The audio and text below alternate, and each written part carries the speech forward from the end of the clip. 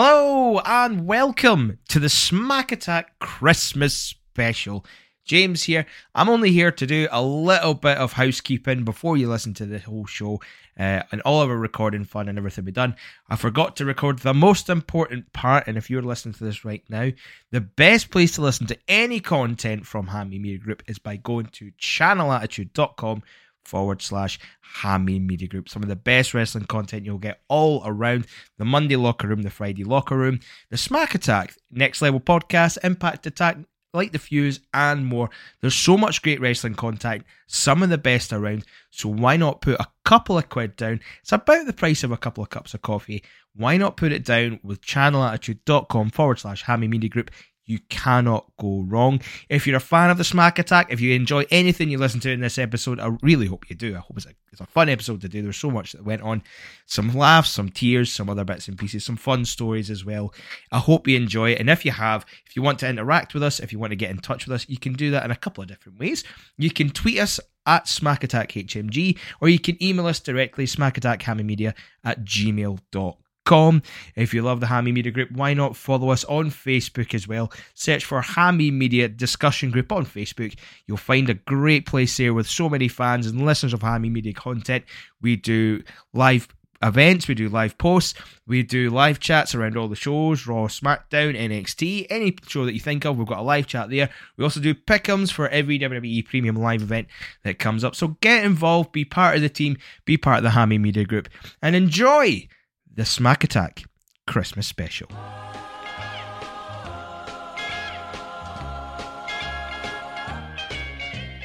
Rocking around the Christmas tree at the Christmas party hop.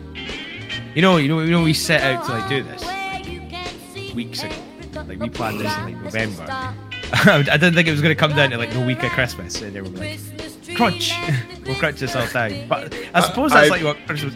I better not be the only person that does this. Oh, I hope not. I hope not. But it's one of those things, right? Like when you watch Christmas films and stuff like that, nothing really goes to plan. But then somehow, in the grand scheme of things at Christmas, it all just happens to line up. I feel like that's what's going to happen here. Like it's just going to be November happened in most of December, and because we're just getting this all in before Christmas, it's all just going to line up. Okay. That's my hope. Keep telling yourself. Keep telling yourself that, Clark. Clark. Thanks.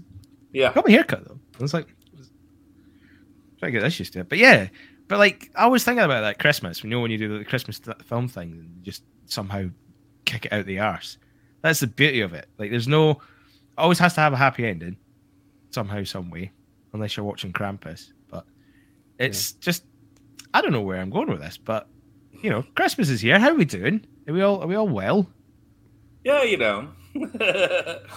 I like how he didn't say 1, 2, 3. He just hit start. By the way. Oh yeah, total. That's what you do. You do it guerrilla style. Just go boom. Guerrilla style. All right.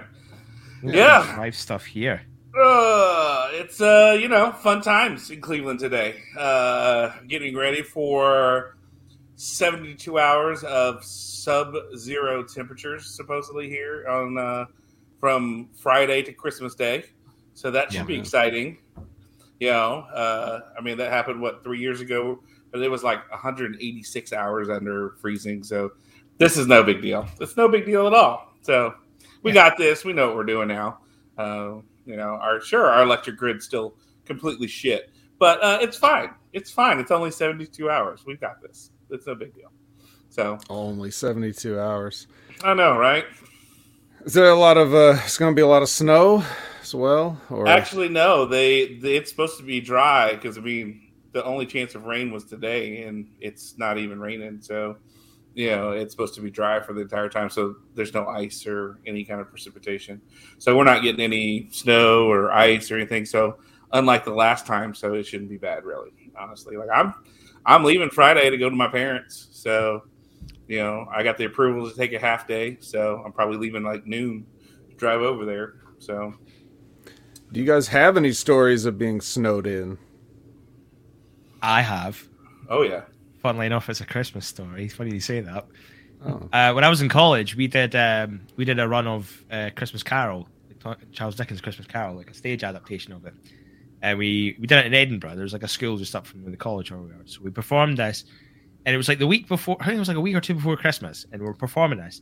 Now for the whole week, it's been just normal weather, a bit cold, a bit chilly. But then on the last night of the show, last night of the run, there was a blizzard. So you went in at the start of the night, and it was fine. There was no snow, no anything like that. And you go in, and we did the show. It was great, went really well. Very Christmassy, great atmosphere. We all had a great time. And then we left. So we leave. And it's a bit of snow. So it wasn't like crazy, crazy snow at this point. But it was snowy enough where we appreciated it, loved it. And we're like, right, let's go get our after show drinks. Let's get to the city centre in Edinburgh and get our party on. And we had this big pub crawl. And as like the night went on, the snow just didn't stop. It just kept going and going and going and going. To the point where it was like everything shut down. For 3 days. So I was like stranded in Edinburgh for about 3 days. Luckily, I had a friend of mine who stays along the city centre way. So we had to sort of walk from the far end of Princess Street all the way to his house. And it was like, like in the day after tomorrow, we're all in that gear and they're like hiking across like the city. Unpack the snowshoes. We're walking from here. Pretty much, that was the game plan. Although we were all in just like like dress shoes and jeans and shit, so we weren't dressed for this weather whatsoever. So we're like walking all the way along Edinburgh, like the Princess Street, all the way up George Street and all that, towards Haymarket to this house, and this was just like intense. And then you saw random superheroes appear at one point. Folk dressed up as the X-Men started flying around in the snow. That kids throwing snowballs at you, you're just like, fuck right off. You're drunk at 12:30 at night, and there's like a fucking 6-year-old lobbing snowballs at you from the galleries. You're like, fuck you. Hit them back. Get them back. So we get there, and we just sort of camp out for a couple of days. So I'm at my mate's house, and I'm like, okay, I'm going to keep an eye on the trains, keep an eye on the buses. As soon as that happens, I'm getting out of here. I'm going home. Now, my friend, he was of Bulgarian descent. So his mum's Bulgarian. He was I think he was, but he's been living in Scotland, so he was practically Scottish. And we spent like 2 days drinking Chianti, smoking cigars out in the bike, just chilling out in this snow. Just feel like a couple of gangsters, just sitting there going, "This is fucking great." And then when it came to like trying to leave the first time, his mum's like, "No, you stay." Like, what do you mean? No, stay. You be safe. You wait till safe. And I was like, okay. So basically, even though there was opportunity to leave, his mum wasn't having it.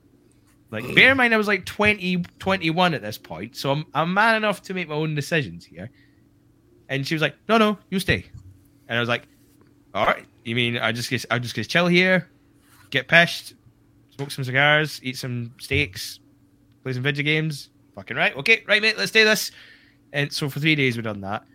And then the snow had stopped, but it was like still freezing, so transport was a nightmare. So after like the 3 days, did the walk all the way back to Princess Street, jump on the bus, and then we're driving. So I get on the bus all the way back to Dunfermline where I live, and to come back to utter carnage. Like the bus station was just a lane where the bus would just kind of roll in, you drop you off, you roll off, and then you wait for your bus to maybe appear.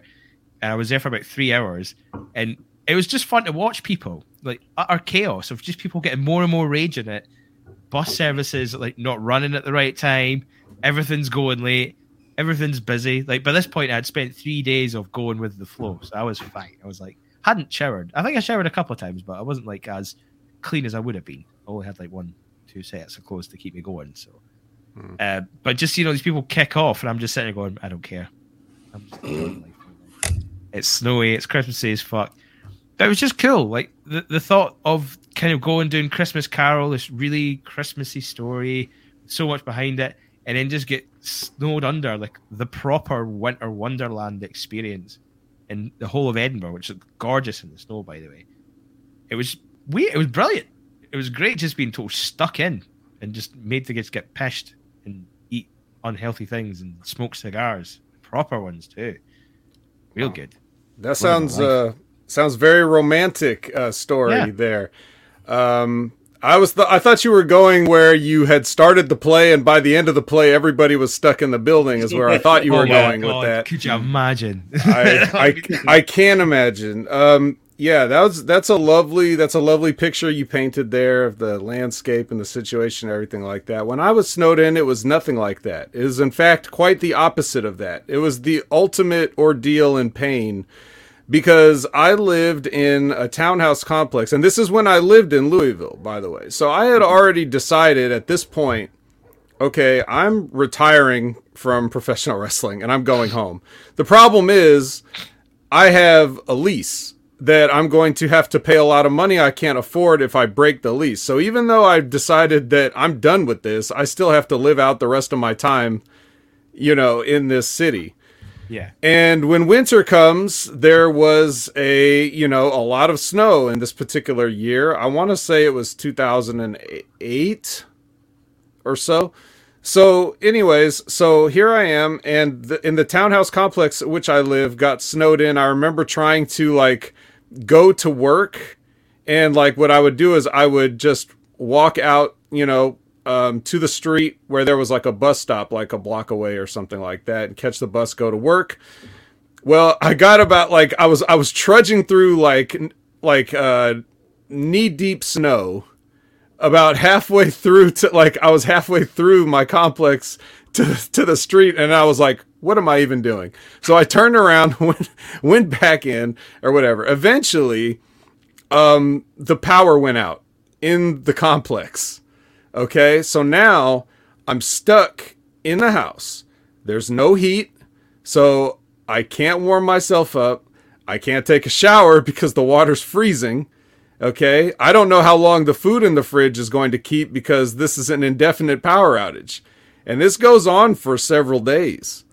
I don't have a cell phone, so I can't call anybody with the house phone. I can't say, hey, let me crash with you until this blows over. Even if I had friends like that, which I really didn't. Nobody I would put upon like that. So I really just had to sit in the house and freeze and starve and wait it out for a couple of days until the power came back on. It's like the complete opposite of everything that you just described. Please, no. It's just it's not fun at all. It's just yeah, maybe we should have led with mine and finished with yours. That's all right. I'll save it because we didn't. About 10 years ago, we had another snow/ice storm, and we had just moved to our house here out in Weatherford, and there's a nice hill and everything. Couldn't get out. We live on kind of a slant, so if we needed to get out, I shoveled the driveways to make sure you could get out, but it's just pure ice. So even if I could get out, it's on the street. You're not going anywhere because we're at an incline. So, first of all, Jacob wakes up. He's 10 years younger, so he's 7. So he sees snows on the ground, or ice, but it looks like snow. And he goes, oh, yay, it must be Christmas. Can I go ahead and open my presents? So we have to explain to him, just because it snows doesn't mean it's Christmas. So there's that explanation. And so then we're trying to have some fun with it and go to the school right next to us where there's a giant hill, and we want to sled. Well, I guess the statute of limitations is over, and my mom doesn't listen anyway. So she had given us this antique tea cart that we had that was just rickety and not super great. So we went ahead and just kind of destroyed it and turned it upside down and used that as a sled for Jacob to slide down the hill and completely and utterly destroy this tea cart that my mom had given us, and which we weren't going to use anyway. It was just taking up space. So it was sure, why not? Let's just take the top off, do whatever. And so he's just having a good old time sliding down the hill. But of course, we have to go because it's too heavy for him to carry, because it weighs probably as much as him, because the top is solid wood and it folds and stuff. So when he would get in it, he'd fold the sides and hang on to those and slide down the hill, but he can't carry it up the hill because it's too heavy. So we're having to, one of us is either riding with him or just going down the hill and coming back up. So that was our snowed in story. That lasted probably about 2 days where we were stuck and couldn't get out of the house. We never lost power. And then was it 2 or 3 years ago when the snowstorm hit, we were fortunate enough to only lose power for 30 minutes because we lived down the street from a retirement home. So they were efforting to keep the lights in that area on. So we never lost power for very long. So we were pretty fortunate in that aspect where Jacob and I last 2 or 3 years ago. But yeah, it was the 10 years ago was super hilarious. And, you know, I never told my mom because she did ask, "Hey, what'd y'all ever do to that tea cart?" It's in the garage somewhere. Yeah, no, they didn't have the heart to tell her. We use it as a sled and then put it in the trash when we were done. So. Oh, so it's like it's totally gone now. It's like, well, yeah, because I mean, it was ice. It wasn't really snow. So you're sliding down and it's just tearing up the decorative side because the wood and the decorative side of the tea cart because we flipped it over so that you could fold because it had where you could expand the tea cart or keep it smaller, and so that's what Jacob used to hang on, and so the whole bottom got tore up from it because it was just ice. Really, it was more like pebble ice, very little snow, and so it got tore up, and had a good time with that, and never told my mom about it. So until now. Well, guess who's on now? Okay. Yeah, right. Yeah. Did you imagine that? Special guest number 2. Yeah, good luck. Trying to get my mom to figure out how to use the internet itself is like a hard time. So she just got an iPhone, and she got it, and literally like a half a day later, she calls me. I can't believe I got this stupid fucking iPhone. It's so fucking stupid. I'm like, why did you get an iPhone? Well, because everybody else in the family has one. I said, I don't have one. I'm like, stick with what you know. She goes, well, Android. I said, if you like an Android, stay with it. I said, you can go tearing that one in and get another one. But then she won't complain. She wants to complain about it, but she doesn't want to make the effort to make the change because she spent, 14. Is your mom quietly British or something? That sounds like a very British thing. I know. Yeah, she's German and Irish and English. So yeah, maybe. Yeah, it's in the DNA. It's in the DNA. So, yeah, and then of course, growing up in South Louisiana with Catholic guilt, she had the Catholic guilt of spending $1,500 on a phone. So, well, that's because what the cost, and she wants the big one because she's 67 and she's like, I need to be able to see. So, she got the Pro, or whatever the big one is, and so that's like $1,500 or whatever. Yeah. So the newest of the new. Yeah, because which is funny because. She had like the Galaxy, Note with the stylus because she liked it because it was big. Never used the buds, never used the watch. She had both of them, and so when Jacob got the upgraded phone from my friend that was a Galaxy, I grabbed her buds, and so he has those. Mind you, they've never been out of the box in 3 years that she's had her phone, and he gets them, and one of them isn't quite working right, which is weird. But then my friend who gave him the Samsung that she got had the Buds Live, and so he has those, which look like the little beans, and so he has those this year for his birthday / Christmas, and he's loving those because like, oh, it's great, I can listen to you but have my earbuds in. I was like, but you can take your fucking earbuds out when I talk to you still, so. But you're not getting away with this one. Yeah, no. So, yeah, we're having conversations about you can still take those earbuds out when I'm talking to you. So yeah. But so we're having things. I guess one thing is, Vet. What's like with Christmas? It's kind of hard, but what's a present that you remember or you associate with Christmas that you've ever gotten? That you're like, that was a Christmas present that I really appreciated and I got.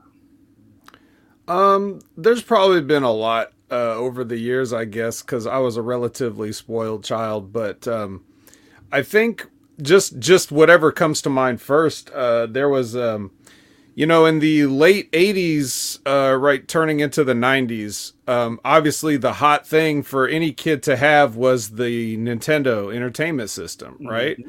Now, we would be only about, at this point, we would only be about a year out from getting the Super Nintendo. So, obviously I'm a little behind, but growing up, it's funny to think about my parents having played video games. They were there for the genesis of video games, not the Sega Genesis, but the Genesis.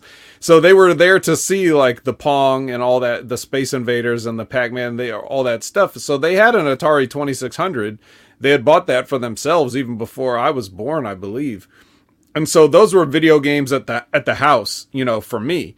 But things had already, you know, once you get old enough to appreciate those things had already advanced much further past that, you know, with arcade machines and other, you know, and so the Nintendo comes out and you always have that friend that had it first and you go to their house and you're blown away by it, you know, like when you see Super Mario Brothers for the first time, or when I saw Duck Hunt and it's like, ooh, what's that game that has a gun with it? Yeah. You know, you're just like, you know, the amount of possibilities compared to these little squares that the Atari has that you're supposed to, you know, asteroids and, you know, those type of games, you're just like, you know, very primitive at this point.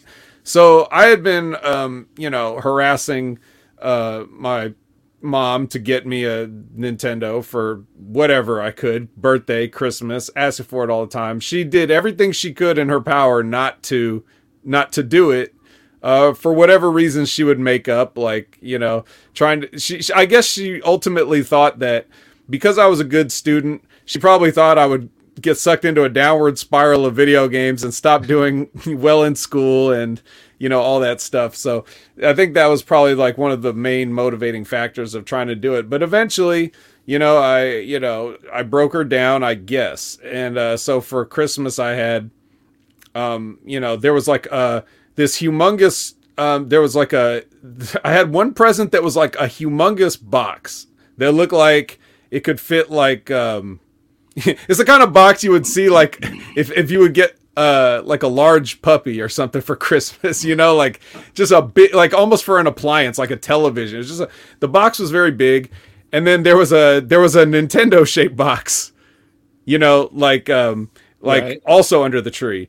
So, you know, I'm just like, when it's Christmas time and it's present opening time, I'm like, give me that Nintendo box. Give me that Nintendo box. And she's like, no, I don't think you want to open that one. And it's like, what do you mean I don't want to open that one? Of course I want to open that one. And finally, it came time to open the giant present, right? And so I opened the giant present, and inside is a Nintendo Entertainment System, but it's just like leaned inside the giant box. Like, you know, it was a fake out, right? Nice. So I was like, so what the hell is this? What the hell is this Nintendo present, right? So I opened up the one that was exactly the same size as the Nintendo, pretty much. And it was a U-Force peripheral for the Nintendo Entertainment System. Now, are you guys remember the U-Force or familiar with the U-Force? It's been a while, but yeah, I vaguely remember that. I think my cousin had it because I had okay. My cousin was kind of like that, like your friend. Like he had everything first. So, right. Yeah. So, what about you, James? Are you Googling it right now? I'm literally just Googling it right now. All right. I recognize the name, U-Force. So, the U-Force was their idea of, you know, even back in the 80s, Nintendo had the idea for motion controls. This would be the precursor to the Wii or any VR stuff or Switch that they've gone. And the way the commercials would make it seem was that you would just move your hands and the infrared sensors would detect your motion and it would translate to motion in the video game. Mm-hmm. So, you know, one of the things that they show in the commercial was somebody playing Mike Tyson's Punch-Out and just punching the air, and you would see little Mac on the screen, like throwing punches in synchronicity with the kid that's playing with the U-Force. Amazing. Yeah, so I was like, "How can I help you, John?" Okay, I didn't, you know. So in my mind, I didn't ask for it, but I was like, well, sure, it's a present, so whatever. Yeah. So I get the Nintendo, set it up. I get the U-Force out. I set it up. Now, mind you, I'm like, I don't know, 9, 10, something like this, and like I'm setting all this up, and I'm trying to do it the way the instructions are saying to do it, and it just doesn't work. Like, it just seriously just absolutely does not work in any form. So I was just very disappointedly, but also, you know, with the sort of bluntness of a kid, you know, it's just like, can we exchange this for something else? It doesn't work, you know? Mm-hmm. And I felt guilty because my mom kind of felt bad just because she thought it was a great present idea, but she didn't, you know, how would she know that the shit wouldn't work? You know, This is when you know, you didn't know, like, you didn't necessarily have those shared experiences that now you go on the internet and find stories of everybody saying the same thing. Like, I'm sure you can pull up tons of Reddit threads about the U-Force being a piece of shit not working, but at the time, it was almost like I was ungrateful or something is how I felt. So we ended up trading it for a copy of Super Mario Brothers 2. But Oh, that's a trade though. it's a good trade. But in all the time I was trying to get it to work, like I remember having Super Mario Brothers on, and I got Mario to move like 1 pixel. Like he took 1 pixel forward the entire time, and I'm like frantically waving my hands around, and he took one pixel forward. So that's a little funny story there. And then just one other, a quicker one, but it's wrestling related, right? So another game that I asked for Christmas in whatever year it was, I believe it was 1997, was WCW versus NWO World Tour for the Nintendo 64, right? Okay. Which would obviously be one of the greatest games ever made. But even before I played it, to confirm that, I certainly was very excited about the prospects of it, right? So much so that when the presents were all like under the tree and everything, like I snuck out in the middle of some night, grabbed what I thought was that present, took like an X-Acto knife, cut the tape on the wrapped present, carefully opened the thing, like slid open the plastic that was wrapping the game, opened the box, carefully slide the game out or whatever, close everything back up, put that in the tree, and I just played it for like the week and a half or whatever until Christmas, like with nobody being the wiser, because she wouldn't know what the game was. You know what I mean? So I just, I just played the hell out of that, and then I put it back in. Or I don't even know if I bothered to put it back in. I didn't know if I replanted it in the case, because again, I can just pretend like, oh wow, thanks. It's just what I wanted, with the game sitting in the console in the other room, right? Oh my God. But that's how much I wanted to play that game. That's the only time I've ever done anything like that in all the years of present opening, and it was well worth it. I have to say, it was. I had some more fun playing that game than I've. It could have been the most fun I've ever had playing a video game in my entire life, certain points. Wow. That's a big statement on a game. That is. But it was a great game. Yeah, I have to admit, it was a great game. And the ones that came after it were better. Like Revenge was better, and No Mercy was better, in the way they would incrementally, add more to the game, and whether it's more wrestlers, more match types or whatever, but nothing can beat that nostalgia feeling of, the progenitor, like with just seeing what a wrestling game could do. Because let's face it, most of them had been shit, right? Like there were no good wrestling games up until that game, pretty much. Can you guys think of any that you would even want to put in the conversation? Well, I mean, you have the Nintendo Pro Wrestling with the generic Starman and stuff like that. That was good for the classic. Time. Yeah, for the time, it was classic and a lot of fun. And then you had the WrestleMania arcade game. Yeah, the WrestleMania one. No, that game sucked. You're talking about the one where like the Undertaker's shooting ghosts out of his hands and stuff. Oh no, I'm thinking of what's the other one? The arcade WrestleFest. And I'm sure it was a WrestleMania game. It was a WWF game of some kind. Yeah. It was either WrestleFest or Superstars. I think it must have been. Is it the one that looks like that Retromania wrestling? Yeah. It's that. Yeah. Yeah, and you would have like I think Superstars had where you'd make a tag team, and the idea was to get to the end and face the $1 million team. Right. Right. Yeah. That were not playable in the game, but you could. Yeah. Put together like Ultimate Warrior and Hulk Hogan or something like that. So the console version in '93 was Royal Rumble, and that was like that was on Sega. And then, I remember, and Super Nintendo, because I had that. Yeah. I got the Super Nintendo one too, and that was very fun. WrestleMania was the arcade version. It was the one that you would enter through the ring and do a rumble or fight for other people kind of thing, and that was that. So. Yeah, those two were like the OG original, like, that old school kind of look like Retromania has. Yeah. So, because I can still remember Shawn Michaels' theme on the Royal Rumble game, like vividly, to the point where if you ever asked me to like think of the theme itself, I would think of the Mega Drive or the Genesis version of the game. Yeah, the little MIDI versions of the wrestler themes and stuff. With even like the Tatanka had his war cry in it, and like all that stuff. It was, good stuff. And the Genesis had different wrestlers too. It was like they had Papa Shango and Hulk Hogan and Macho Man, I think. Macho Man. Yeah, Macho Duggan Man made the cut as well, I'm sure. Yeah. Right. And then the Super Nintendo had like slightly different. I forget who they had instead, but no, Macho Man was on the Super Nintendo. What am I talking about? There was another person that wasn't. But yeah, that was a game that I found at one of those outlet stores. You know, where they have like overstock merchandise, and like they would like intentionally damage it to knock it down to $20 or something like that. So someone would just poke a hole through the corner of the box, and then it would be like 20 instead of 50 or 60. And I remember seeing that. And I had kind of stepped away from wrestling at the time, like in terms of as a fan, I would just casually view it. But when I found that game and started playing it, it was so funny the way like you would have that move where you would like choke the guys. Yeah. And you could get them with the chair. Like there was like a chair leaning against the ring on the outside and just hitting them with the chair, or seeing them run into stuff, like run into the pole and fall down, or just all that stuff was so fun. I was cracking up playing it with my friends and stuff. And that got me like back into wrestling full time. So like right around that 1995 year, starting with that Royal Rumble, the famous 1 foot Shawn Michaels Royal Rumble, that was like, you know, since then I haven't missed much wrestling. So that game is responsible for that. Not necessarily a Christmas story, but yeah. But what about you guys, James? Like, what was your? Do you have any memorable Christmas presents or any of those type of things? Possibly related to wrestling.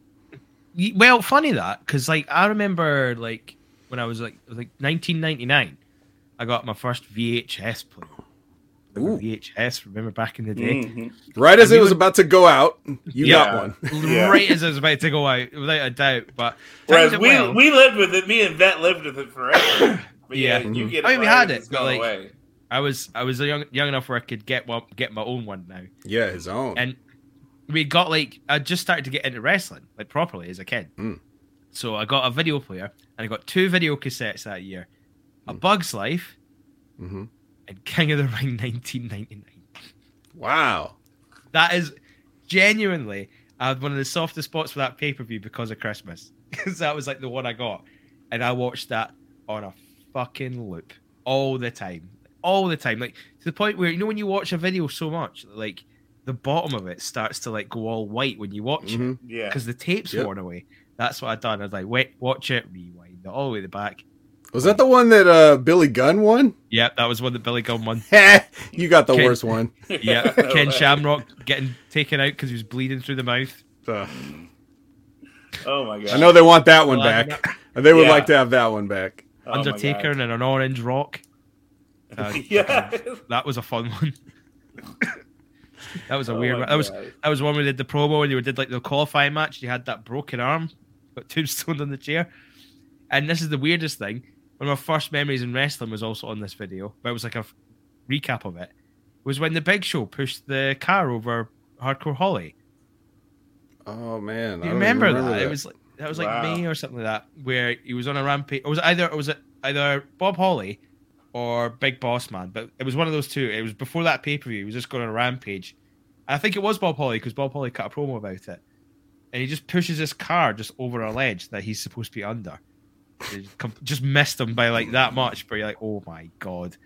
And at the time I thought this is incredible stuff when I was a kid, and then looking back on it now, like 20 odd years later, I'm like, who doesn't love attempted murder? I mean, Yeah. what kid doesn't love attempted murder? That's on the bingo list. Filmed crimes is at the top of the bingo list.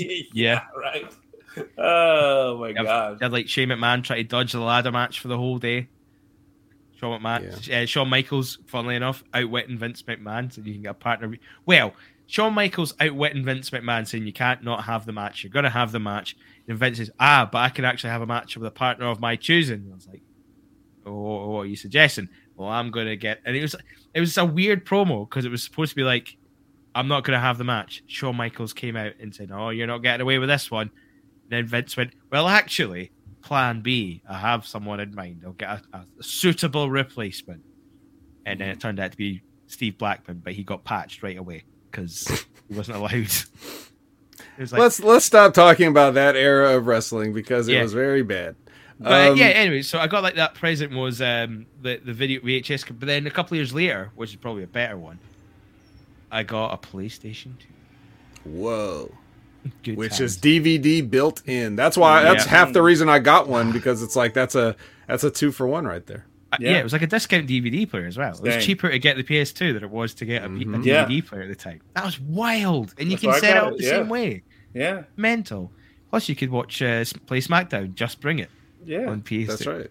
If you were Fun so game to inclined. Mhm. Yep, that was my first PS2 wrestling game because I'd played through all the SmackDown games by that point. So we got I got the PS2 for Christmas. What my mom and dad had done in the living room is take a smaller TV and put it on a stand, put it to the side, so I could set up the PS2 and just play all these games pretty much for the whole of Christmas. Like that was like Christmas dinner. Okay, I'm just gonna go play my PS2 now. Yeah. Play a bit of SmackDown, just bring it. A bit of Onimusha, a bit of Burnout. That was a good game too. Oh, Onimusha was great. Onimusha. I love Onimusha still to this day. I Yeah. still play it. I've still got my Yeah. PS2. I play it all the time. Yeah. My favorite console. Did you like Ever. 3? Did you like Yes. Onimusha 3? Yeah. It was a bit of an odd one. Once Yeah. I enjoyed That's the one that game has Jean Reno in it, right? Yeah, Yeah. that's John Renault in it. Just randomly. I know. It and was like Samanowski's English for some reason. This Yeah, one. right. Like he's had like a normal Asian American accent for the most part, and then 3 comes along and is like, "Hello, my name is Samanowski." Yeah, it's like I'm English. What the now. fuck? No, I enjoyed it for what it was. Like it's a bit gimmicky at times, but in terms of the gameplay and how it panned out, I loved it. That was fantastic. 2 is the best one though. 2 is the best. I 2 agree. is the best one. Yeah, by far. It was. It was. I don't know. Like it was beautiful, but yet still had good gameplay, good story. Of the 3, Did you ever it's crack my- the it's my gift favorites. thing on the No. second game? Mm-mm. Man, it took me years before I could work out how to get the gift thing proper, get it done right. Mm-mm. It was No, good though. I never could. Yeah. Well, John, what about you? Do you have any wrestling-related Christmas present stories? No, there has to 'cause- be something. No, because wrestling was never a part of my life until much later in life, and so That's true. That's true. You have it- said that. it's so there's not been a lot of wrestling stuff. I guess the closest thing I did get, so when I moved here to Fort Worth, I got a PS2 because, like you said, I needed a DVD player, but I also wanted the opportunity to play some video games. And so I think I moved here in 2002, and so that Christmas, I think I put a list of games on there, and one of them was one of the SmackDown games, just because I was like, I wanted something to try different. And I had started getting back into wrestling a little bit, not much. And so I was like, well, let me play one of these, figure it out. Because I'm thinking, I don't know, I don't like read Nintendo Power or any of these other magazines to see what's going on. So I just like, let me get it just to see what wrestling's like. Because I remember the WrestleMania Royal Rumble games. I was like, those are fun. Let me something easy to play around with and get it. And I got one of the SmackDown games. I was like, holy cow, this is like not what I expected at all. And I want to say it was the SmackDown that had The Rock on it, and I forget what it was called, but I just remember that. That sounds like Just Bring It. That sounds like that. Maybe so. I just remember it was They were all Rock catchphrrise. Just Yeah. bring it, shut your mouth, you know. yeah, something like that. I just remember The Rock was on the cover. It was blue, and it was SmackDown, whatever. And I enjoyed playing it. It was a lot of fun. And that was in my list. I think I got like 4 games that year, and I don't remember what all I got, but I remember one of them was a SmackDown game. And just because I needed something to do, because seminary was boring as hell, and I didn't want to have to read, scripture stuff all the time. So, and I didn't have cable, so I needed something to watch DVDs with. And I was like, or if I don't feel like watching a movie or whatever, I could play a video game. And that's how I justified the purchase to my parents. Like they were, because I said, hey, could you send me some money for a PS2? And they're like, why? And I explained to them why. I was like, well, I want a DVD player, but if I get this, it does both. And they're like, my dad was actually impressed with the thought process, and like I spent $50 to my cousin to get a TV from him so I could hook it up, because there was no TVs in the dorm rooms. So because I was living on the in campus at the seminary and on the dorms, and so I was like, Spent $50 for my cousin in East Texas on my way over. Got a TV from him. Got the PS2. Took it with me, and then I think I bought it used from somebody for like $100. Oh. And Again. yeah, it came with like 2 controllers, and so I was like, okay, cool. And I think I had a remote for it for the DVD player. Yeah, so like for $100, I got all that. And then I ended up having to get the memory card thingies, to do that. And so I bought those separately. But then because I found Half Price Books is up here, which is it's basically a store where they resell used books and then video games and comics and stuff like that. And so I'm in there looking at comics and graphic novels, and I see they have like stuff for PS2, and I'm like, oh. So that's when I start grabbing other like games and wrestling games, and I would just do my shopping for there because you're getting games for like half off, of what you would get, and you're not getting the newest games. Sometimes you find, a newer game that somebody had played and sold it back because you could sell it to them, you get cash for your stuff, so you could build up comics or magazines or books or whatever and take it to Half Price Books. And you're not going to get like full value for it, but you're going to get some money, and you just need some quick cash. Hey, well, yeah, I mean, when you're a drug addict, you can steal your little brother's games and sure, try to get your next fix. No problem. That's what you do. Nothing wrong with the game. Exactly right. So, so that's what that's how I would do that. So every now and then, having remember the SmackDown game, if I would see one in Half Price Books, I would pick it up to play, in seminary, and then if I got bored with it, just take it to Half Price Books and sell it back or if I didn't like it, because it's like, all right, fine.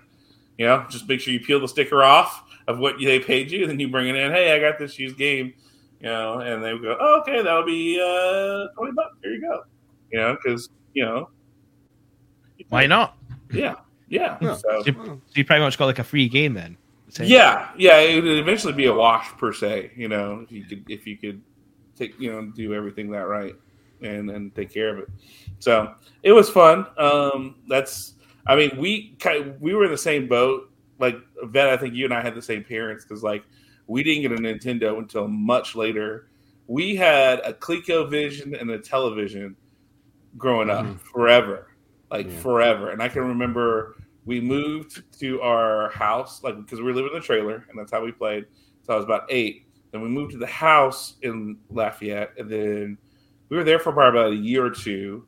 And so that's when I think we got it. And then we had the Nintendo until the PlayStation came out. And even then, we waited a year to 2 years to get the PlayStation because my parents were just like, same thing. They didn't want us to just get caught up playing video games and whatever, which we didn't have time because we were always playing sports. We were always doing some kind of thing. So if we played video games, we played on the weekends a little bit or whatever, but that was about it. It's not like we had the consuming time to play stuff all the time. So, it was never like, oh yeah, let's sit down and spend 6 hours playing video games. We just did it. So we kept everything real basic. We had Super Mario Brothers. We had Duck Hunt. We had track and field.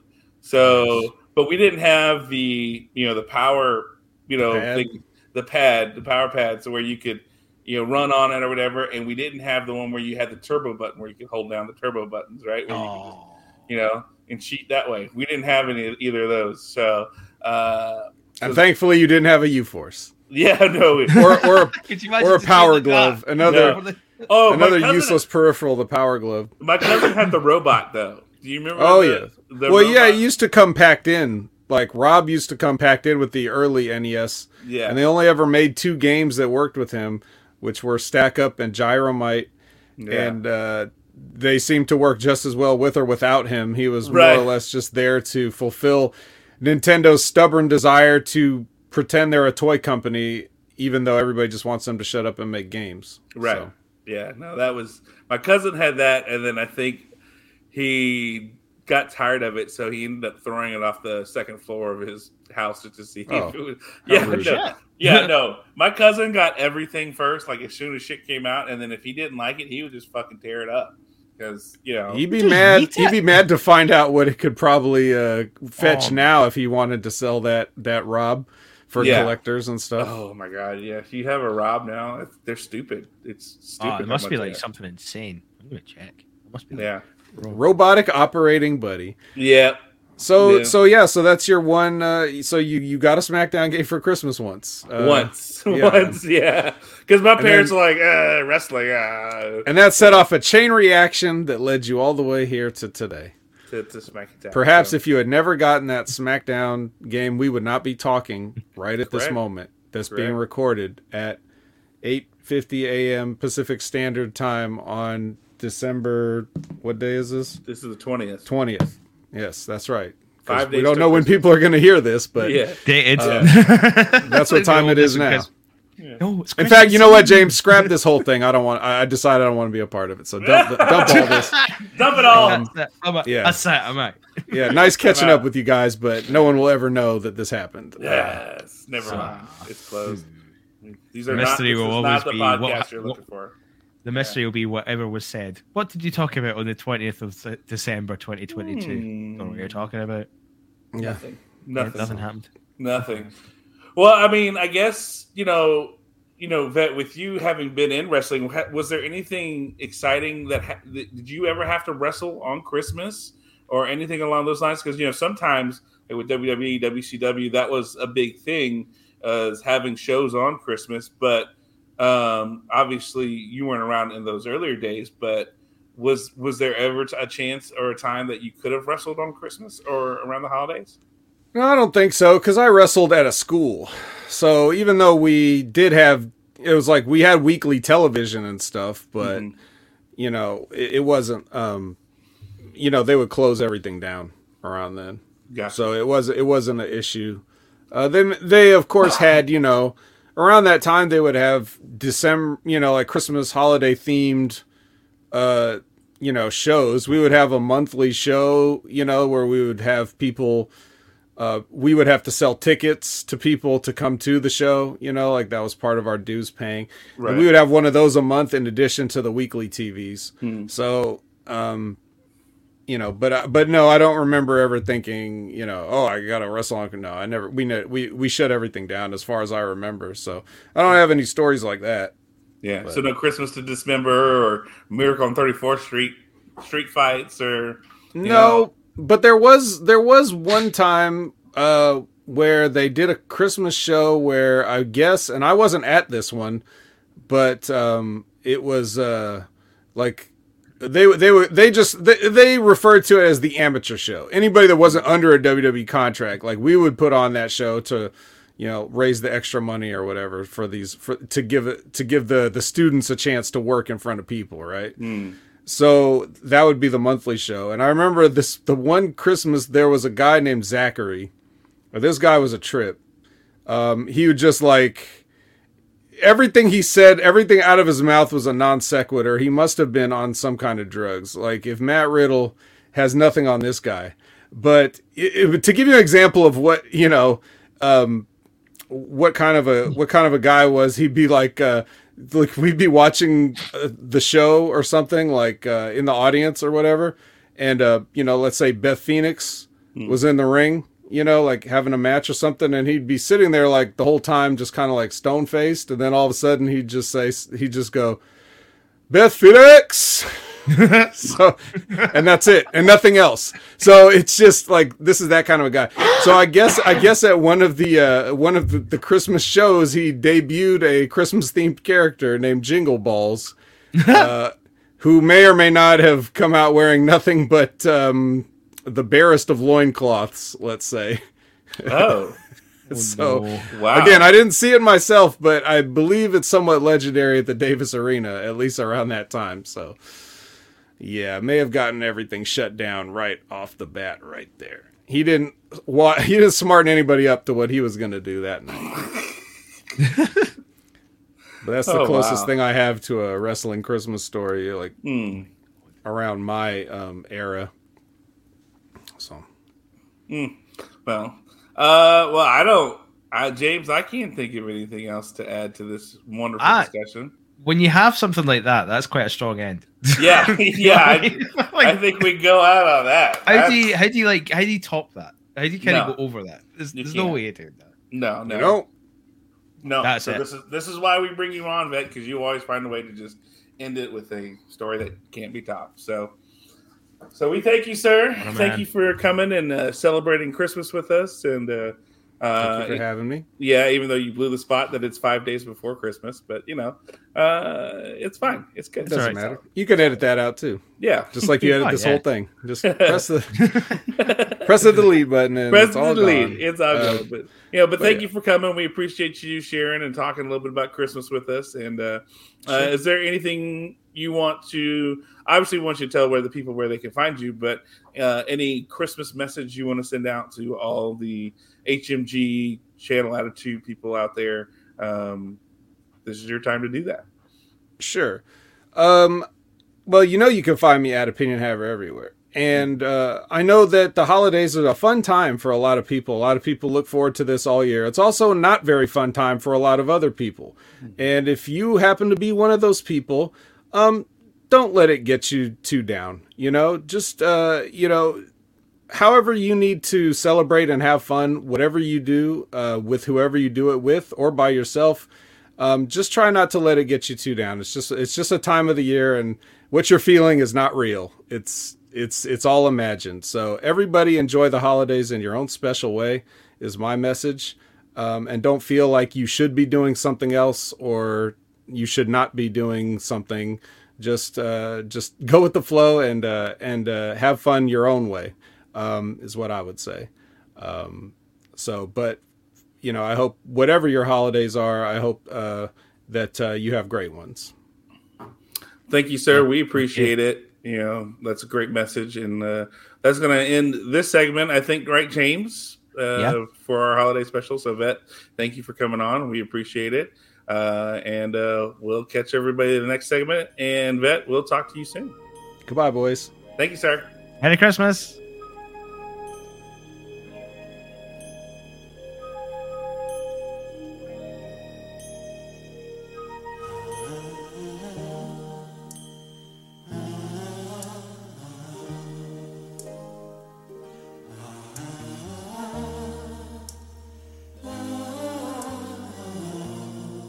When you get to like Christmas and it's like everything just speeds up a little bit, like things happen. You have all these plans and you go, right, I'm going to do this, I'm going to do that, I'm going to plan my wrapping, and then it all sort of congeals together and it becomes like an absolute race to like the finish line, and it's going to be rapid. I feel like that's what's going to happen now.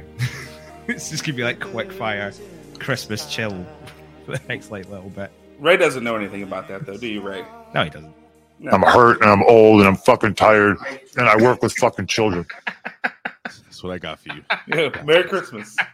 Merry Kill Christmas. the animal. Happy Kwanzaa to all. Yeah. Hey, Hanukkah is on night 2 or 3. I think. No, we're night Two. 4. 4. Okay.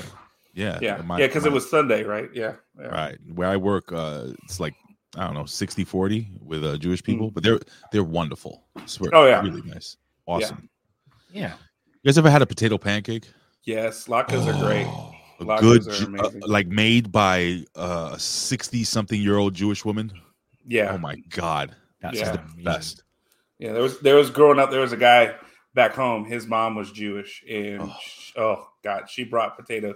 Like, so one year for the holidays for our class to teach us about Hanukkah, his grandma made a whole bunch of latkes for everybody. Oh, so good. It Yeah, was but so good. have you ever had those and the same lady makes the cinnamon applesauce to put on the latkes? No. Now wow. you're talking a game Well, here. then you don't know what the fuck you No. ate then, man. This is Yeah. but yes, Or- Merry Christmas to Merry all. Christmas, to all. yeah. Good. God, I had cinnamon and apple with the potato. That's Oh yeah, no, it's incredible. amazing. Yeah, Oh, or it's you do horrible. sour cream with it. Yeah, sour cream that and works everything. too, bro. So what's up, fellas? How you guys Hey. doing? It's been a while. Yeah, Yeah. I know. Been a hot minute since we all got together for this. It's been a Yeah. fucking while. It's been Yeah. a whole year, man. Has it been a Eh. year? It has been. Well, Yeah. if you think about it, last time we did this was Christmas. Yeah.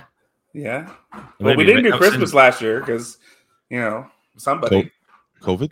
Yeah, COVID. COVID. I mean, we had Christmas. I mean, virtually. Right. Yeah, like it happened. Kind of Yeah. Christmas. We had a kind of Christmas. Right. Ish. Yeah, what the hell are you doing drinking at this? Oh wait, you know what? I forgot. What is Yeah. it, like midnight over there where you are? It's like what, nearly 9 o'clock, 5 o'clock Yeah. somewhere, right? Yeah. What time is it? Is it almost drinking time for me? 4 o'clock. All right, that's You're- what time. you're in it starts. That's daytime close drinking, enough. That's Legion. close enough, right?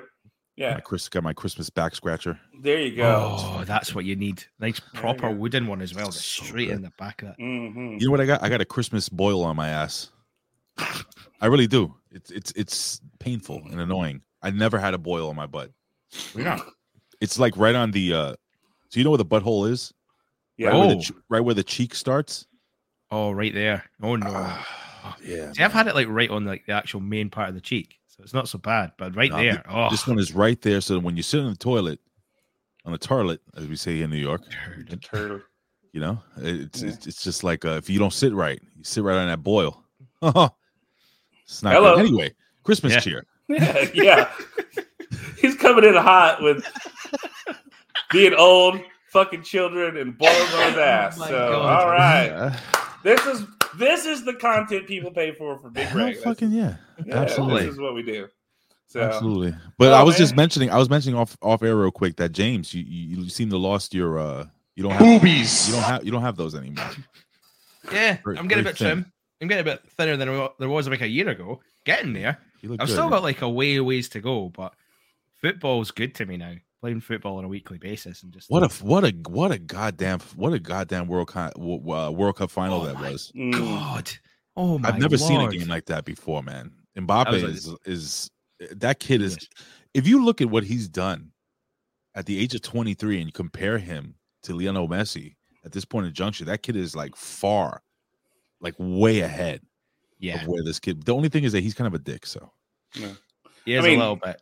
all the good soccer people are, but the question is, will he be able to?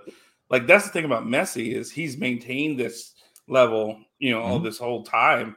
Will someone like that be able to, maintain it? That's the big question. Yeah, that is the big question.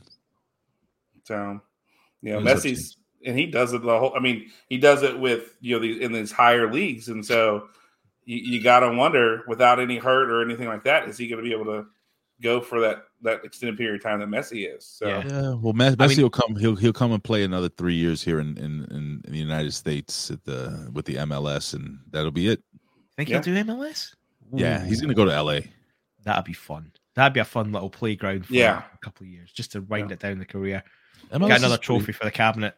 It's getting better. I mean, NYFC is pretty good, man. But I mean, it's nothing compared to like World Cup, World Yeah. Cup, or World Championship. yeah, or the EPL. The EPL is just Premier League is just light years, but Yeah. then that's above a lot of leagues. Yeah. That's the league that a lot of aspire to. But MLS has been quite good now and again. I've not really followed it as much, but Not bad. I do like the looks of like LA Galaxy, Inter Miami seem to be once they work themselves out, they'll probably be a pretty decent. Yeah, fuck the Red Bulls. I've become a Bullshit. bit of a fan of NYFC. So they Yeah. play in Yankee Stadium, so it's kind of anyway. So Christmas. So what's going on, James? Not very much. Just kind of get myself set up. I'm in like, I don't know about you guys. I'm like full on graft for the next few days. Like I'm in workers Christmas. I've got to like open up shop, sell. That's all we're doing for the next few days. Selling. Do you guys want to watch? Because I'll sell you one. Or do you want watches fixed? I'll sell you one. I don't know I don't know when you'll get them, but I'll sell you one. That's pretty have much it. an Apple Watch, bro.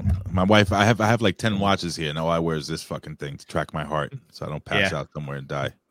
Get that nice wee watch display ready to go for watches you'll never wear. right. We'll do that. Yeah. Sucks. I only wear them like when I go out, like on a date with my wife, or like a wedding, I guess, or whatever the hell, church, that type of thing, So Yeah. Well, I got a nice Swiss watch, but they made these bands now for the Fitbit or the Apple Watch now, so where it's like I don't even wear it, like so when I go to a wedding now, I just have this on and people don't even know half the time. They're Right.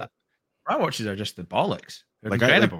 I got. Oh, you guys can like this is a metal band. Yeah. That's Yeah, what I you got. Yeah, mine's a metal band too. Just But then I have a gold one. I have a silver one. It looks Yeah. nice and dressy and stuff. Mhm. But yeah, Christmas. What's going on? yeah. Well, Can we say Christmas? hanging out, doing Why the do we thing. Why do we have backgrounds and shit if this is only audio? Because it's nice and jovial. Makes it a bit more. I mean, we could put like a plain black background. No, don't where's do the fun that. in that? Don't do that. Yeah, it's to get us in the mood, Big Ray. You know, we're here. So I guess, Ray, question for you, because you know, you and I, we grew up in church a lot. What's your favorite Christmas memory that involves the church and doesn't involve the church? A Christmas memory that involves the church. There's a lot.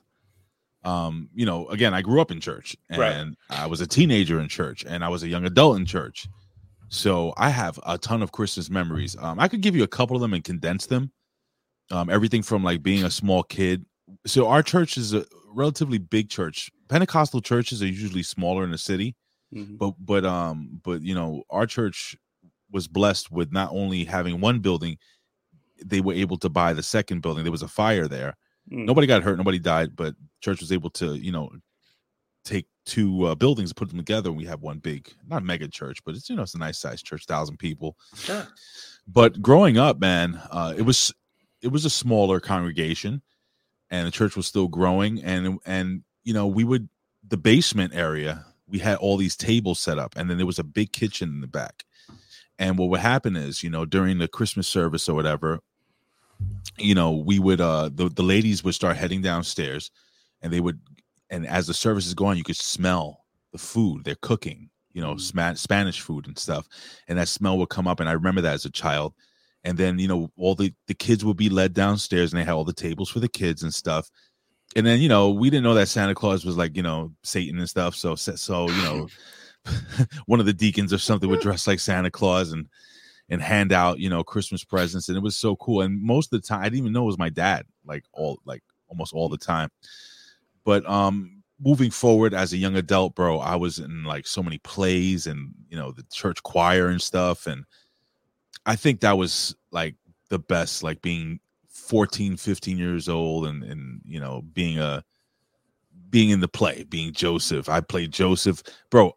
I've played Joseph, Jesus, a centurion. What else have I played? Moses, Jesus Christmas. I've been in a bunch of church plays, and it was just been fun. Like the stable guys as well. I was never a donkey. I don't know what you're talking about, bro. Yeah, Shepherd. I think he's talking about Shepherd. Oh, no. Shepherd? What were the ones when like they tried to find a the place three to kings? stay? The three kings. Oh, the wise three men. kings. Actually, yes, I was a king. The one with the myrrh. Okay. Ooh. I was that guy, or whatever myrrh is. But yeah, man. So it was just a different time. Everybody who was in the neighborhood would go to church. People we grew up with and stuff. And you know, as a teenager, you had your girlfriend and stuff. And in the youth ministry, we would have our own separate, you know, gathering upstairs where we're listening to like Christian rap music and stuff and playing games, dude, and just sneaking off and trying to get, you know, make out with your girlfriend in the closed classroom and God's watching. But man, it's community. Yeah, that was great. And you said in the church and not outside of the church, right? Yeah, like because you know. When people think of Christmas in New York, they think of the Rockefeller tree or just just different things like that. Like you said you lived there. What's been your favorite just memory of living in the city Christmas time? It's changed because it's not the same at all. And I'll explain to you why. So right after Thanksgiving, you know, I grew up in the projects. I guess you know what the projects are, right, James? Yeah. A little bit, yeah. Yeah, low income housing, you know, the hood, I guess you would say. Yeah. But it didn't matter. Like apartment blocks. Is that sort of like 5-story apartment buildings. Sometimes they're really big complexes and stuff, but it's lower income housing. You know, we were poor and stuff, but there was something about that week after Thanksgiving where everybody, didn't matter whether you were Hindu, black, white, Asian, Jewish, everybody had lights, Christmas lights in their windows. And then, you know, the trees, that people would put lights on the trees, and you have Santa Clauses out and right sitting right there in the middle in front of the buildings that the drug dealers would be selling their drugs at and stuff. And it was just beautiful, man. You know, it was a good time. And honestly, like, people weren't jerks at that time, man. It was just everybody. It was great, man. I hate the commercial part. Like when I was a kid going to Rockefeller Center, I could go. me and my parents would just jump on a train and just go and just walk up to the tree. Oh, look, we could walk literally under the tree. Now, like probably 10 years ago or whatever, now everything's all fenced off and there's way too many people, too many tourists there, and you can't enjoy it. I'm glad to say that I was able to enjoy New York Christmas before the world changed. And the world changed probably, I would say, permanently around 2000, 2001, like after 9/11, everything started changing. So I was able to experience that. But if I can give you one more memory, man. Yeah. And I look back at this and I always get a little emotional, but my father and my father was the only one really working. My mother would babysit, just make extra cash and shit. But I wish I can go back and really thank my father, because I can't believe like the fact that I had a Nintendo and $89 games. Think about that, like in the 80s. You know what I'm saying? Like, I don't know how he did it. Like this, he had 3 sons and a wife that depended on one check, dude. And I don't think I totally understand, or I understood the sacrifices my father made and how hard he worked and how much he saved. And, now as an adult, I find out that, that my father sometimes would go without lunch or whatever, just to put extra money aside. And it's like, I didn't appreciate it. I was a kid. I didn't get it. But one of my favorite memories was my parents didn't know how to hide gifts. We lived in an apartment. So for some reason, they thought hiding the gifts behind their bed with a blanket over it was gonna whatever. But I'll never forget the Christmas, man, where I crawled up over that bed and I peeled back that blanket that they had covering gifts every year, and I saw the big box for my LJN WWF wrestling ring. And I saw the big rubber LJN Hulk Hogan, the Hillbilly Jim, and Junkyard Dog. That's like, that Christmas was awesome, bro. I remember my opening those gifts and just my father sitting there watching. Oh, Pops, that's so cool. He's looking at me, and I played from the morning all the way to, I think it was to 1 o'clock in the morning. We stayed up, and they're watching Christmas movies and cooking and stuff, and I'm just having the matches of my life. WrestleMania 2, right there in my living room. It's just the old thing that they say, the what is it? Youth is wasted on the young. Yeah. I wish I would go back and just, even if I could just watch, just watch and just experience that again. The world has changed, man, so much, and I can go on for 3 hours, bro, with incredible Christmas memories. But thank you for asking. Yeah, man. I mean, it's interesting because I think we all have experienced.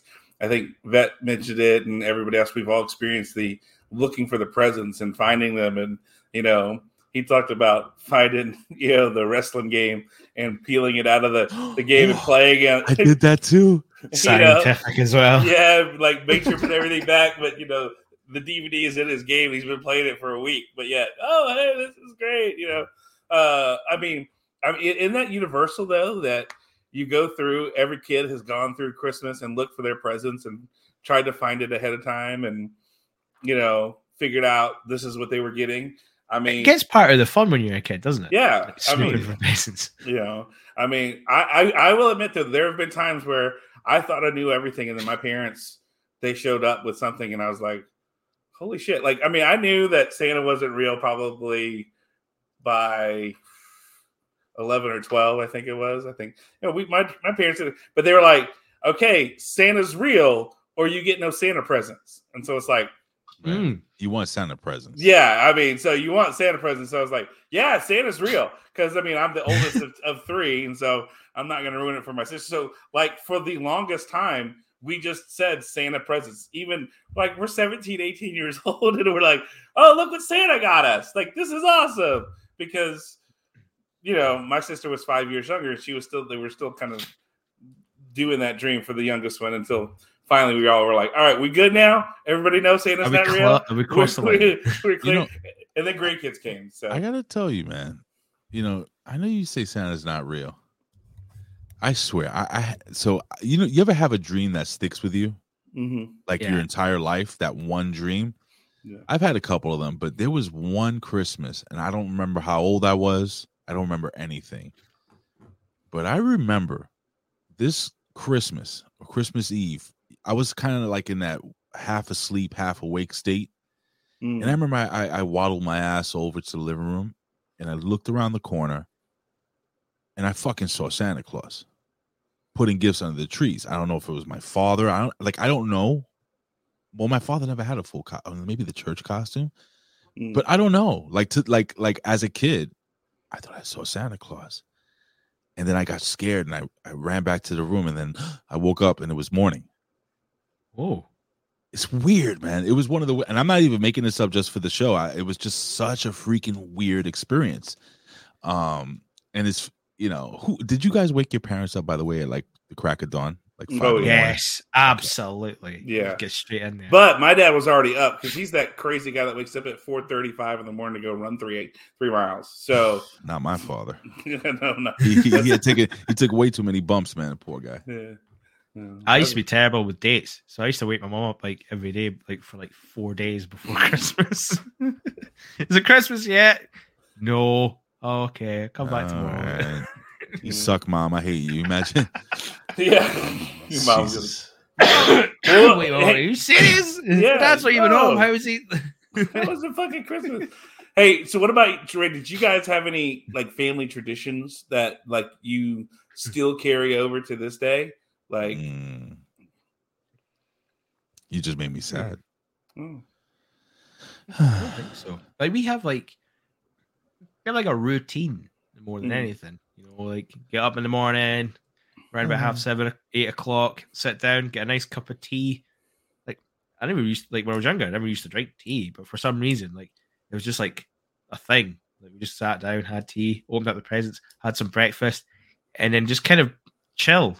It seems like such a simple thing. It seems like simple vanilla thing, but it's one of those things that we maybe don't get to do as often as a family at the time. It's just like, especially as I got older, I sort of like went off and done my own things. So when it came to like Christmas, it was like a nice moment of just quiet togetherness and just enjoying each other's company before even like starting the party inside of things or the food and anything like that. It was just nice and just put the feet up and they're just taking stock of everything, like appreciating all that stuff, which is always quite nice. It doesn't seem like much of a like tradition as such, but I always like that part of the day at the beginning, like before you even open the presents or anything like that. That nice sort of like first one up, puts the kettle on, gets everything ready. Everyone makes their way down, and you're just sitting there, just nice and relaxed. You don't feel like you have to rush it or anything.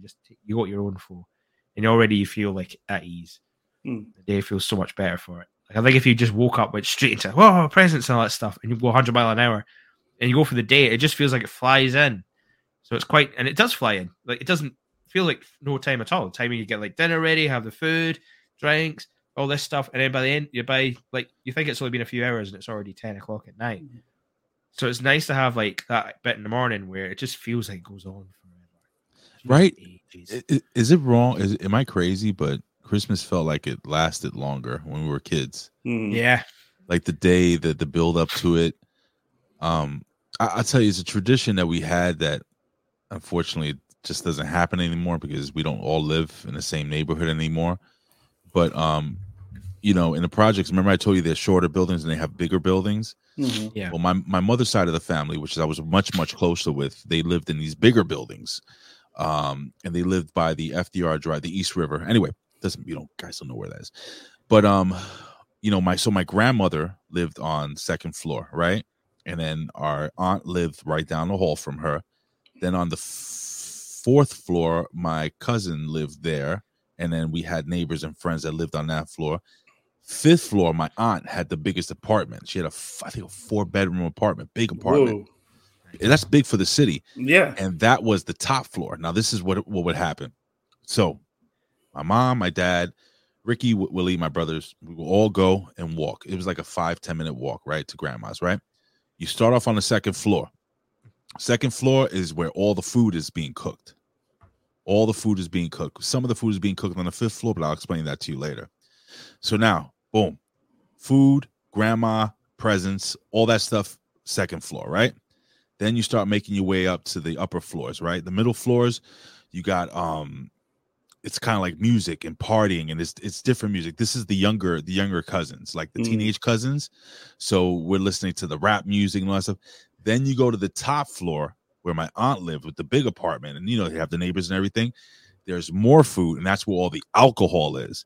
The big what do you call those coolers full of beer and liquor and all that stuff, and that's where the traditional Spanish and American Christmas music, but mostly like salsa and merengue and that stuff we used to listen to was playing, and that was the dance floor.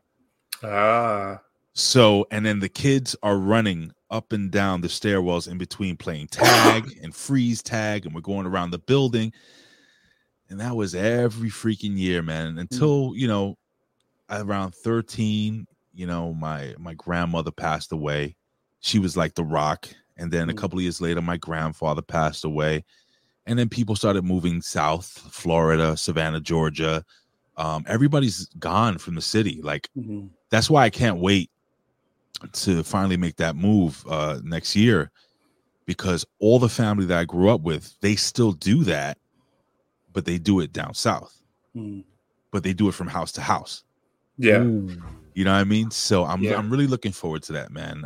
It's unfortunately it's not really a tradition that we carry on. Maybe one where we open one present at midnight, and then you're allowed to open that one present. But me and my wife, we kind of like I'll come Christmas night from work, because I usually work, and then we'll open our presents late. For some reason, Jen wants to open our presents in the morning this year, so we'll see. But yeah, I miss those days, man. Yeah, that was ours. We would always travel to East Texas because we lived in South Louisiana, but most of our family were over in East Texas, the Tyler area, and we'd drive up, and we would have one night would be my mom's side of the family with all the cousins at one house doing all that fun stuff. And then the next night would be at my dad's side of the family with the grandparents and cousins and everybody, and great aunts and all that, and and it was just a hoot because both families were similar but different. You just do different fun stuff and have a good time, and it just eventually stopped. From my mom's side of the family, when my grandfather died, that's kind of because he had the family house, that was with the dairy farm and everything. So we were always going to Papaw's house, and that was a place we would all gather because it was his place. And it was mom and them all grew up there. So they knew where everything was. The kitchen was the kitchen. You knew where you were doing, and they had enough space for everybody. And then after he died, we tried going for a little bit longer, but everybody started getting older. Kids started going to college, and we just, we moved from there. And then with the dad's side of the family, once mom's side of the family stopped meeting, then our side of the family and the dad's side kind of petered out too. So I get you, man. It's one of those things that you miss nowadays. You wish you could have taken more time. The problem is, can I just throw in that, and this is a society thing now, like everything has changed. I think like our generation, right? James probably got the tail end. James, how old are you again? 32. Yeah, so you got the tail end. You're about the same age as my nephew. Yeah. We got that generation, and prior to that, and prior to that, and prior to that, and prior to that, family and gathering and just sitting down and talking. What's a great memory, real quick, and I know it's like nothing, but like I said, it's just my mom cooking, because we know we're going to we're taking that food. We're gonna go to grandma's house. I'm playing with my toys, or would it be a video game or something? And just my dad, he wouldn't have the TV on. He would have it's called campesino, música campesina, which is basically like old native Puerto Rican Christmas music. And it's old school salsa. I can't really explain how it sounds. It's beautiful. It's a beautiful sound. It's very acoustic, nothing electric. Acoustic guitars beating on cowbells, and it's just really, but it's nice, man. And that's what I remember. And I miss that. And my father just sitting down reading the paper. Who reads the paper? Who sits down to read the paper or a magazine? You know? Yeah. I miss those days, man. I really do. And you can still have them now. Yeah. You know? You know, it's just we have to make more of an effort. And, you know, with the pandemic and everything, people got used to doing this whole virtual bullshit. But I'm hoping not our family. They were like, fuck that shit. Come on over. Good for you, man. That's what we did. We were like, fuck it. We'll get ill. It doesn't matter. That's why I got to go to Florida, man. Nobody gave a shit over there. People got Yeah. sick. They got sick. It was what it was. Nobody, well, except my aunt, she died, but she was already very old and already sick. You know, COVID didn't kill her, but COVID did take a toll on her. Yeah. You know, but I'll tell you, man, I'm looking forward to this Christmas being my last here in New York City. I'm looking forward to new things, looking forward to my new 4K TV my wife's supposed to buy me. I'm looking around the house. I don't know what the hell she hit it. I want that thing. I'll tell you how we did it for my dad one year. Go What do ahead. you say about a TV, right? But what we did is we had like a ledge next to our fireplace. So it was like a sort of shelving ledge sort of thing. So what we done was initially we wrapped that as like a decoration. So just sort of wrapped the top and the bottom. So it looked like it was a big wrap present. So over time we kept it there for a little bit. And then I like we wrapped the TV in the same stuff. So eventually we just snuck it in there and kept it in place and then put like a table in front of it. So it just looked exactly like this That's cool. thing. Nice. So when Christmas morning came, we were like, oh, we're missing one. Oh, wait a minute. And pulled the table out. And out came the TV. So look for ledges. Look for little weird ledges that don't seem like they'd fit in the house. It's and the kids nowadays they don't really respect Rudolph the Red-Nosed Reindeer, Charlie Brown Christmas. Sucks. You know, it sucks, man. Because now you can just No, grab your Charlie phone Brown and Christmas sucks. I'm not a Charlie Brown guy. I'm just saying, like Yeah. Christmas, Like those little things. I know what you mean. I know. What like you mean. you knew like you go into school and Monday night at 8:00 they're giving the Charlie Brown Christmas or Rudolph the Red-Nosed Reindeer or Santa Claus coming to town. Like those specials they used to give was special, but now you just pick up your phone and stream shit. Yeah. Not the same. Yeah. Not the Yeah. There's same. no appointment TV anymore. You know, none of these specials or anything like that. That was, you know, you got the Hallmark Channel and 24-hour Christmas movies and shit like that. Just, you know, like I get it what they're doing, but man, it'd be nice to just have, hey, we're gonna show this at this time and that's it. You know, to gather around and do that. So, you know, but Ray, I think you got to go, my friend, don't you? I do. I have to actually, you know, we're recording this on the same day I recorded the Next Level Wrestling review with my boy, the Vet. And we actually had on, I don't know when you're going to play this, probably this weekend. Yeah. Christmas Eve, yeah. That's Yeah. Yo, bro, we had Timmy Baltimore on. We did like a 3-hour show. Yeah. It was so much fun. We had a lot of fun. Timmy is so fucking nice. Not longer than the one we did with Mike Mondo, but we have other guests coming on. And who knows, Strangler Steve, who hasn't done a real wrestling podcast and, you know, like for real, like I can't wait. He may be coming on. But yeah, I'll be doing the A show in a few. Colin's supposed to be jumping in and I had to get ready for that. But you know, listen, guys, I love you guys, man. I appreciate you genuinely. Yeah. James. Thank you. You know, I don't know if was it kayfabe still or no. He told everybody go this for it. last week. Go. He I've told everybody this already, last week. I already mentioned that. I've already said it okay. on the show. All right. So Don't make me sadder than I'm that's already. weird because I usually listen to your shows. Did I miss a show that you said it? He said it this past Saturday. This past So one. I The okay, last- 'cause the last I one didn't before this listen one to comes this. That's crazy because I listen to literally every episode every week. But anyway, James, I'm gonna miss you, buddy. I'm gonna miss you too. I really am. It's I don't know. You know, we build these relationships here on social media and stuff, and when your old partner left, that hurt. Yeah. You know, I miss you guys together, but then, you know, you started doing this shit with John. I was like, oh, is that going to work? And it fucking worked. Yeah. It worked really well. And I loved your differences and your similarities and just the way you guys work together is just great and just feeding off of each other. I don't blame you for wanting to leave or take a break, but I really hope that you do something that I can listen to because not to be weird and shit, but I'll miss your voice. I will. I'll no, that's weird, right? But I'll miss your voice. I'll miss listening to you, and you know, I can't even remember how you got on. I don't know if it was me or Ben or whoever the fuck it was, but I did. I'm going to tell the story later on in this, but yeah, I got a message out of the blue from Ben one day. Was it?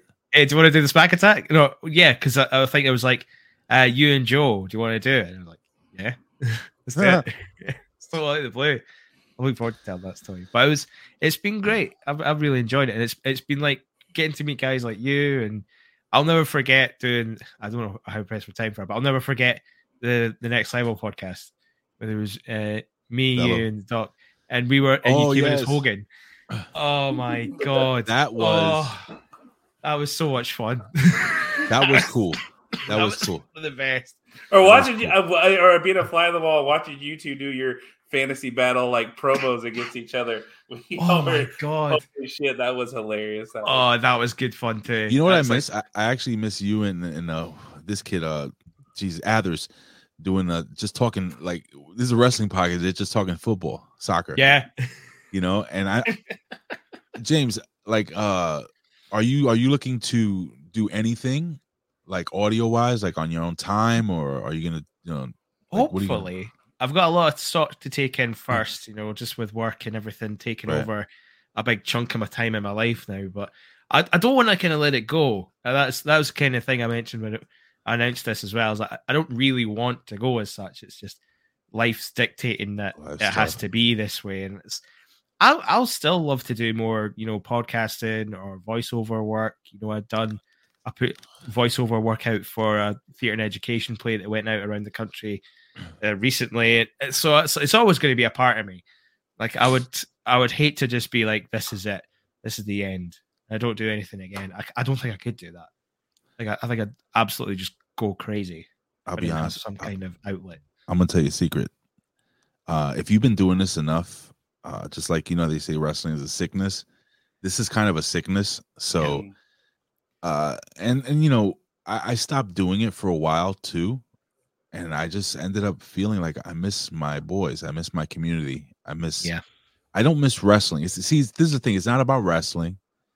I think why we do this, honestly, we ain't getting rich off of it. I'll tell you that. Why we do it is because we get to talk to somebody who we enjoy talking to once a week for 2 hours a week. Yeah. And remember what I told you about how things have changed? And one of the things have changed is our connections. People stop coming over the house, and back in the day, there's a comedian that he speaks about how back in the day, somebody knocked on your door and like, oh my God, somebody's at the door, guys, come to the room, get the kids, somebody's coming over. And now somebody knocks on your door at fucking 7:00 at night. Who the fuck did you call somebody to come over? Are you expecting a package? People turn off the lights and shit. They hide. We don't want no company. But, I think deep down inside of us, man, we just want to communicate and talk and just relate and just have fun and that's why I've been doing this for so long. And there may come a time where I can't, just like you guys. But I'm gonna keep pushing. James, I'm gonna miss you, man. I mean that. I'm gonna miss. I don't know who's gonna miss you too. You know what's crazy? I don't know if others will believe me when I say this, and of course, John is amazing, but at the same time, I still miss listening to others. Yeah, I do. I still miss listening to others. And there's certain people I miss listening to Matt, but Matt does his podcast. I don't like South Park, so fuck it. I don't listen to it. Yeah. But at least I know he's out there, and if I want to hear his voice, I can hear it. And there are a bunch of people that have blessed us with their time, and I'll just I can't say enough how much I'm gonna miss you doing this. So my invite is, if you ever get like a little itch and shit, if you get an itch and hey guys, I want to come on the Next Level podcast, and I'll be like, hell yeah, bro, you just come on, man, whenever the fuck you want, bro. There's always an open invitation for this or the Academy, so know. So who's the new co-host? Who's the new co-host? Who is it? We don't have one yet. My life. Yeah, I know, right? I know. SmackDown turned into a bit as if I don't already have to replace somebody here at work. I have to find another person for my job here at work. I've got to find somebody for the podcast. Oh, there'll be someone. Holy shit! All right. HMG will always have someone. It is 4:12, Yeah, and I we literally gotta go. have to go live in the next 15 minutes. So let me set this show up. I love you guys. God bless Love you you. too, man. Thank Take you. care of yourself. you. Thank you for your time, Appreciate man. it. Much appreciated. May God be with you, my friends. Merry Christmas. Merry Christmas, man. Later, Peace. fellas. Wow. You know, I was going to end this, but we'll just keep it going. I'm just gonna No, you need to end it. I've got to go. Stop to end it. I Oh, gotta you. go pee. I gotta go. Oh, pee. god damn it! Right, okay, I'll stop it now. We'll come back to Okay. this. We'll All come right. Yeah. Hang on. I'll be right back. My eyes are floating, man. I gotta go. Oh my.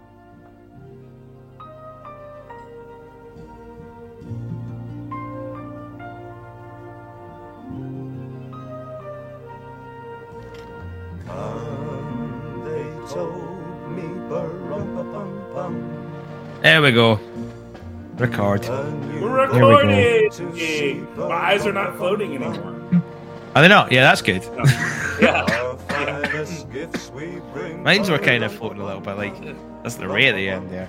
Yeah. Try not like think too much of what we're about to talk about. See, yours are floating for a different reason. Mine were floating because Yeah. I had to go pee. Yours are because about to cry. Because there's a Probably. big difference. There's a big Probably. People listen to this and if we don't wind up crying, be like, "Fucking lied to me, bro. You fucking lied." Come on, man. Give us a chance. difference. But yeah, this is it. This is it. And This is it. maybe this is why it's kind of ran a bit long. Maybe this is maybe it's a mental thing. You know, when you're like, I said it in the episode where we're announcing this, and I was like, don't really want to go. Mm. Maybe that's what it is. This whole like, yeah, life's taken over, but then there's that little part where it's like, I mean, if I don't do it, then it means I don't go. Right. You know what I mean? That Right. sounds like a weird thing. It's like a weird sort of like letting it go. Like, I don't know how I'm going to handle that. So, I mean, this has been a journey and a half. Like me and you. Yeah. Proper. I don't know. Where do I even start with this? Like, where do I even. Like, how do I begin this story? Of course, you can always let me start with the lesbian Christmas that I teased. Yes, day. let's do that. Let's do that first. Okay. I'll help you out there. So, as depending on wherever this is played, if you we were telling Big Ray that, like, for my family, we would have my mom's side of the family would get together, and then my dad's side of the family would get together. So one year we're having my mom's side of the family get together, and I think this is post Papaw dying of a stroke. So I don't remember how old I was, but I don't. And so time is weird. You don't remember a lot of stuff, but I remember this was the Christmas that all this happened in one Christmas, and it was amazing. This is why it's the most memorable Christmas ever. So we're having it at my Aunt Sue's house for some reason. So Aunt Regina was helping with the food. Well, the sisters would divide up what they would do. Aunt Sue was hosting, so Aunt Regina was going to do the food. We couldn't do a ton because we were living in South Louisiana, and then Aunt Carol was living in Dallas. So Aunt Sue and Aunt Regina kind of handled the majority of the stuff. My mom and Aunt Carol would handle some smaller things, day of going grabbing stuff, making sure we had plenty of plates and stuff for the kid, stuff like that. So, we come to find out that Christmas Day, Aunt Regina tried to sell off a tofu turkey. Yeah. Oh, there was a riot and a half about to happen. Yeah. So they have to try to find a way to go find some meat for that Christmas because there was literally about to be a riot, or Aunt Regina was going to be cooked because, we were hungry and we don't do that tofu shit. We grew up proper dairy farm, girls and stuff like that. So yeah, we don't. So that was that. Would end up being later in the night. But before that, during that time, my dad found out that my Aunt Carol, who was living in Florida at the time, was dating an African American gentleman, and super nice guy, and everything like that. And Dad liked him and thought it was fun. So what my dad did, he left and went to CVS and got an Ebony and Jet magazine, which are African American publications, wrapped them up in that time period, had them for Christmas. So later at Christmas, because we had done Secret Santa that year, where you get somebody, you pulled a name, and you got somebody, Yeah. whatever. And it just so happened that my dad did pull Aunt Carol for Secret Santa, so he gave her that present first. So help. It's like he said, "Hey, this is to help you with your new dating relationship," and it was these magazines. And then he gave her a real present. But yeah, it was super hilarious. But to top it all off, so in between those two moments, our 90-something-year-old Aunt Cecil came, and she's been there forever. She's super great. So she shows up, right? And of course, we're all chatting with Aunt Cecil because she's 92 years old. I mean, she's experienced 90-something Christmases, right? So, we all come talk to her. And we're like, hey, Aunt Cecil, how are you doing? Did you do anything fun or, anything different, And she starts telling the story. She starts talking like this. She goes, I tell you what, she says, this week, your Aunt Regina, she took me out for dinner, and we went out to this lesbian restaurant, and we went and met this wonderful lesbian man, and he is from Lesbia, and it was just a good old time.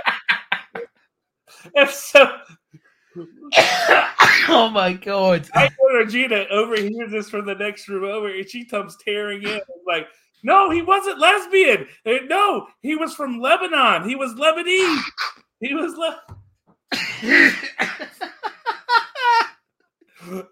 she's like, something like that. I don't know. Lesbian, Lebanese, it's all the same. I don't know. It's all the same. Yeah. Oh no! And Cecil, and it's 92. She had no fucks left to give at that point. Mind you, Filter's gone. Oh yeah, no. And this is the same lady. When she died a year or two later, we're going through the house she lived in, and this is she was an artist. Right. And, her and her husband were artists, and I never met her husband. He had died before we got to know, when I came of consciousness of Aunt Cecil and everybody. And so she had some wonderful art in her house and just different things. My sister is in the closet clearing some of the stuff out. And all of a sudden we hear this, oh my God. And we think like maybe there's a rat, spider or something. No, it is a full nude portrait of my Aunt Cecil. No, that her husband had painted. Oh my God! Yeah, I said, "Ooh, we should wrap that up and make that this year's white elephant gift for Christmas." So that was, but no, it didn't happen. But yeah, Aunt Cecil was a hoot. She, yeah, it was like an absolute right party animal. No, and that's the thing. Nobody knew it was in her closet. She never had it out, and but yeah, full nude portrait of her as they're ready to go. Yeah, here we go. I bet she was like on her deathbed. She was just like, "Oh man, can't wait for them to find that photo." she probably forgot. Like she probably forgot. She had all kinds of other stuff. Yeah, I don't know. Shit like that, you would keep an eye on. Like, I don't know, because you see, here's the thing. Before Aunt Cecil, she lived next door or with a Grandmother Dunlap, and Grandmother Dunlap lived to be about 96. So yeah, so they had a longevity in their family. Yeah, so I think Aunt Cecil died at 93 or 94. So had some longevity going on that side of the family, and so it was very interesting because. I mean, half the time anymore, Aunt Cecil didn't remember. She probably didn't. She probably forgot that was back there. Who knows how long it's been buried in the closet? Who knows? But still, it was just. Was it like Aunt Cecil as you remember her, or was it Aunt Cecil as like younger Aunt Cecil? Younger Aunt Cecil, like. Oh, that's all right then. That's like, that's what I'm saying. Like back when her husband had to have painted it. All right, so she sat for the painting. She had to, very Titanic style. Yeah. Yeah, paint me like your Frenchwoman, Jack. So, this is nice laid out in the couch. Yeah, however, I never saw it. My mom wouldn't let me in the room to see it. But yeah, so needless to say that. What did they do with it? I have no clue. I just remember that was one of those things that was like, oh, I'm sure it got destroyed some way because they were like, no, we can't have this, Oh, you never know. Someone could have paid top dollar for that. That could have been great. Like, art these days. I know, but like your great aunt in somebody's wall, nude. True. You know, that's very true. I grew up on a dairy farm in Noonday, Texas. It was just one of those things that, it's not the same. If she'd have been a French woman in French countryside, maybe that'd be one thing. But no, not in prudish East Texas, America. There's no way that would have gone anywhere. So, you tend to like more extravagant moments. Like, yeah, you just I may have to ask my mom. I'll ask my mom this weekend. Hey, whatever happened to Aunt Cecil's nude painting that y'all found? Oh my God! See if you find out about it. Can you let me know? Oh yeah, I'm gonna let you know, and then I'll follow up on the next Mac Attack. Oh, I was gonna say, I was like, listeners might never know. Fuck them, but like, I'll let you know. That's true. For sure. Help. Yeah, and I'll follow up on the Smack Attack too, just for the fun of it. So totally, that's the way to do it. Like, if you listen to the Christmas special, then you'll remember this story. Well, turns out I'll be waiting for that. I'll be waiting with bated breath, just like cliffhanger. What a story that would be. See if your mum turns around and said, "Oh, we sold it. We put it in like a charity shop or something." Yeah. Oh my God. Oh. Yeah, imagine one of those things. Just put it in a charity shop and some like art nut just sees it. Like, oh my God, I must have this on my wall. Yeah, I know. Who knows? Put it on. Who knows? Maybe it went to a gallery or something. That'd be wild. That's the other thing. If it went to the gallery, would you go see it? Even like pure morbid curiosity. I'm not saying like you want to see your because I'm going to see my great aunt naked. No, I'm not not about naked. It. No, but like I would want to go just to see it for the value of the art. How my great uncle was as an artist. Because by the time.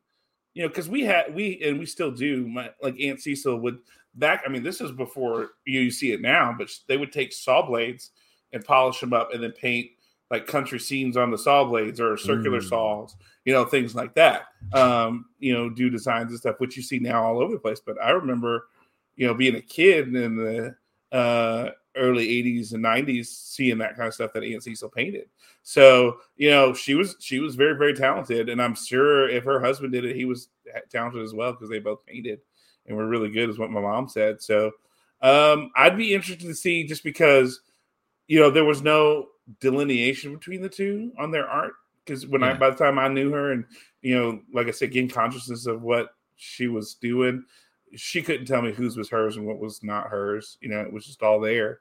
So like there was just that much of it. Yeah, no, it was. I mean, you walked into her like little breezeway space. It wasn't quite a garage. She had doors you could fence it in, but but she had walls and stuff. And you walked in there was just art, all over that she had painted and different things that had been done. And then in her house too, there was a bunch of art. So it's really cool to see and and grow up with that. But I couldn't tell you what was what anymore. I don't think because when I was really like intrigued and interested in stuff, she was already in her upper 80s, and so asking someone who's 80 something years old, hey, which one is yours and which one's your husband's? Yeah. And they didn't sign anything, nothing was signed. So it was just, they just did it because they loved it. For the love of the game. Yeah, really. So crazy how like a signature can add like thousands or even millions to a price of art. Well, even just to have it and to know like the signature of the person and like if they signed and dated it, when they did that, I think if anything else, it just shows their progression. It shows, what they've done and, how they've grown in their art because everybody starts one way and then they move to a direction and you see that. And just to see those things, I think is important of like, oh, he painted this in and then he did this there. Oh, wow. You could see the techniques and everything. So, I find that fascinating with art, how that happens. So, yeah. It's like you go on a journey, isn't it? Yeah, it really is a journey. So that's easily my most memorable Christmas ever because all that happened at one Christmas. The tofu turkey, the white elephant gift to Aunt Carol, and then lesbian Christmas. That's like the top bit there, right there. Oh yeah, you finished with lesbian. Nice lesbian man. Yeah, nice. He's from Lesbia. Yeah. She didn't care. It's close enough, right? Yeah.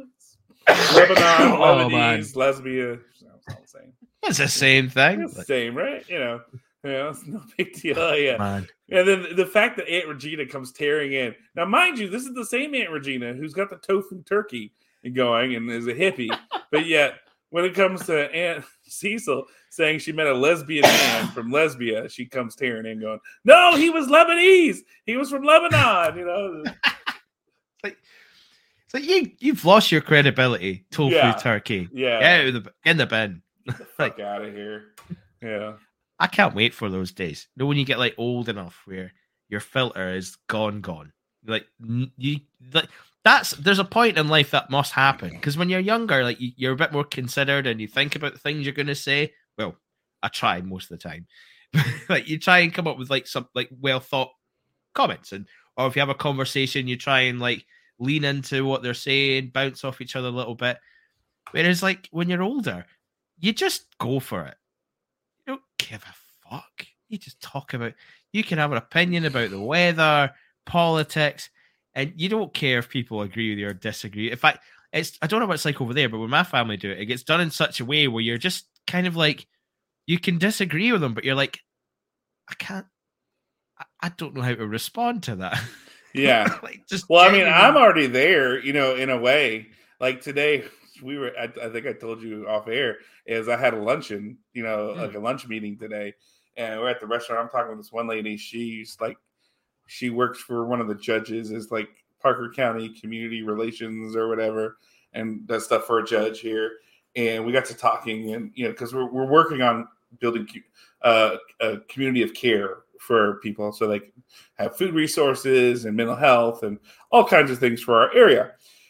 And so, because she was talking about how, so in the state of Texas, our legislature meets every other year, with the idea being that representatives can't depend on their like job as a senator or a representative they have to be living and working to be able to do the job, because they're not going to make any money off of it because they're only working every other year. And so, talk about how the legislation starts, this year it'll be the 2023, and in March, at the end of March is Parker County Day, where we're going to have 2 days. People from our community come in, explain what it is we need, voice our opinion, share that kind of stuff. Because supposedly there's millions of dollars out there, and like, what is it that we need? And because she was talking about this, that, and the other, and it's like, yeah, I said, that's great and all, but that'd be great if, our community would do that right now. And she's like, what do you mean? It's like, well, I said, like, one of the big issues right now is that if someone leaves our shelter or whatever, and they need a place to go, there's no low-income housing in Weatherford. The city council refuses to pass, legislation to allow for low-income housing to come into the area. I said, we work with Weatherford Housing Authority, and they tell us that people's vouchers are expiring, which are good for over a year, because they can't find a place to live because nobody wants to take it, or they don't. There's just no low-income housing. And I said, but they're building all these apartments and everything that cost $1,300 to $1,500 a month, for 600, 700, 800 square feet. It's like, if you're on a low income, you're coming out of an abusive relationship, and you're looking for a place to restart. How are you supposed to do that? That's just a bunch of hot garbage. And I'm telling her this, just like I'm telling you right now. And I said, and she goes, yeah, it's political. I said, yeah, and that's my problem. I said, when people start fucking with people because it's political and they don't want to do the right thing and help people, that's when I have a problem. Yeah. And she's like, oh, you just don't hold back, do you? It's like, no, ma'am, I don't. No way. I said, because I've lived my life for the last 20 years as a minister and trying to help people.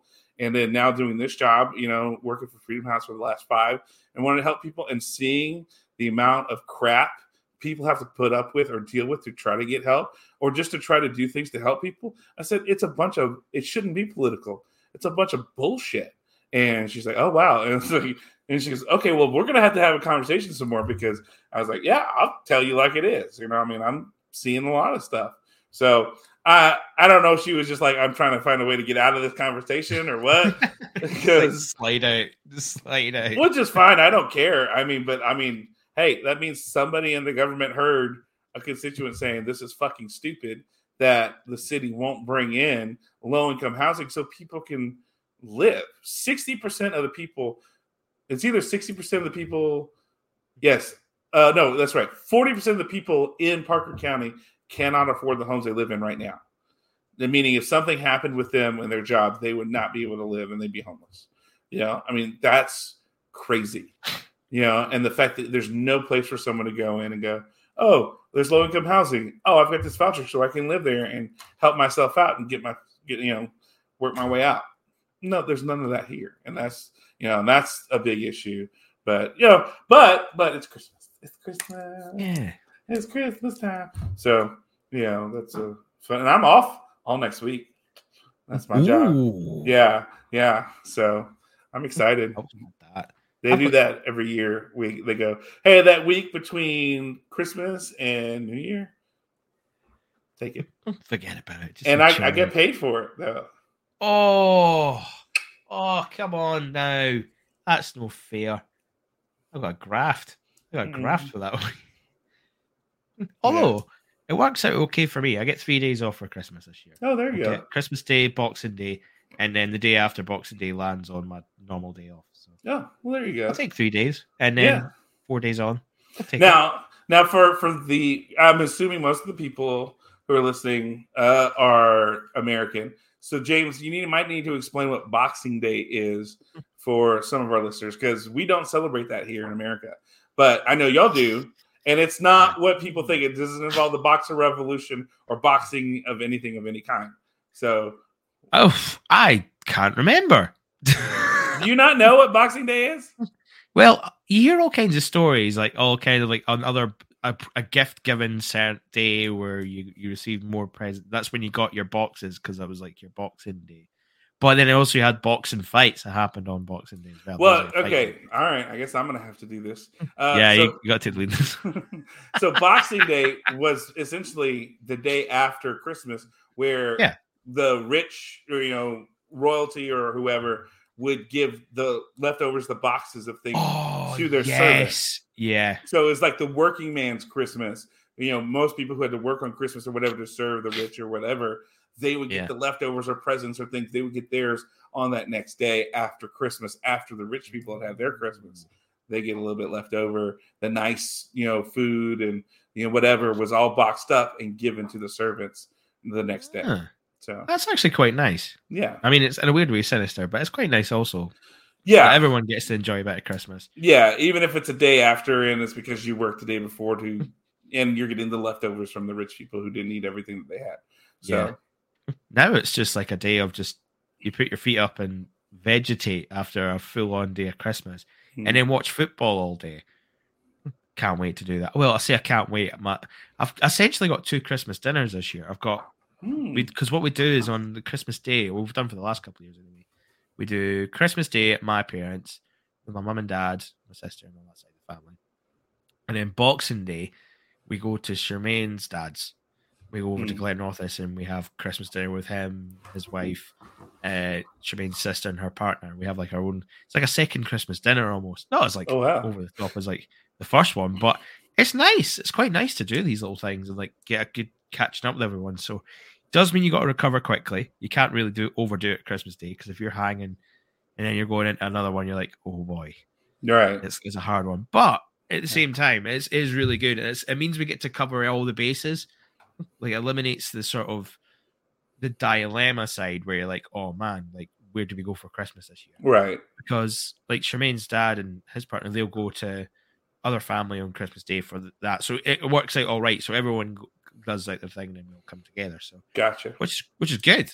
Yeah. It's great because you doesn't miss out on anything. You get to see everyone and have a proper catch up and enjoy yourself. And then for me, like having the day after off as well now, that means I can just let loose completely. I don't have to worry about, like, if we wanted to stay a bit later, then we can. If we wanted to do some other things, we can.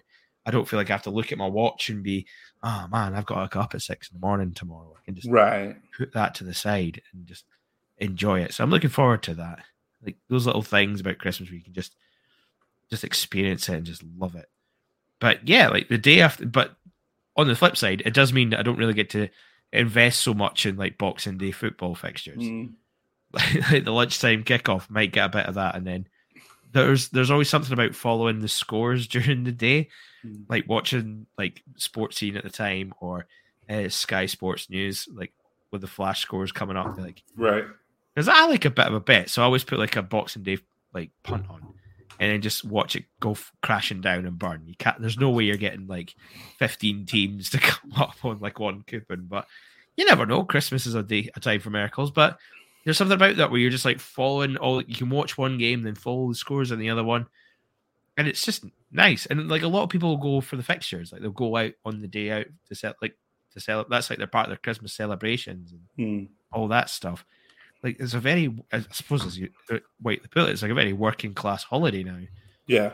and it's a very sporting day now. You've got like football, you get horse racing on the day as well, some odd events here and there, and it's just nice that everyone can just enjoy it in their own way. Some Yeah. people go and do sports on those days, and as much as I appreciate watching it, I think they're mental. To a full Yeah. Christmas, like okay, let's go play 90 minutes of football. Crazy. Yeah. Well, I mean, we do that sometimes after Thanksgiving where you throw the football around, or you might throw the football around. But Thanksgiving is usually where you toss the football around. But yeah, like, hey, if nothing else, make sure you watch West Ham and Arsenal at 2 when they play, because That's gonna be a beating. Not for Arsenal. Arsenal are just gonna rent some. Although no Jesus, that's a shame. I know. I'm a little bummed You'll be about fine. that. Though. You'll be fine. You'll be all right. It's fine. It's fine. I mean, hey, we're still top of the league. I mean, it's fine. We've got 12 wins. We're good.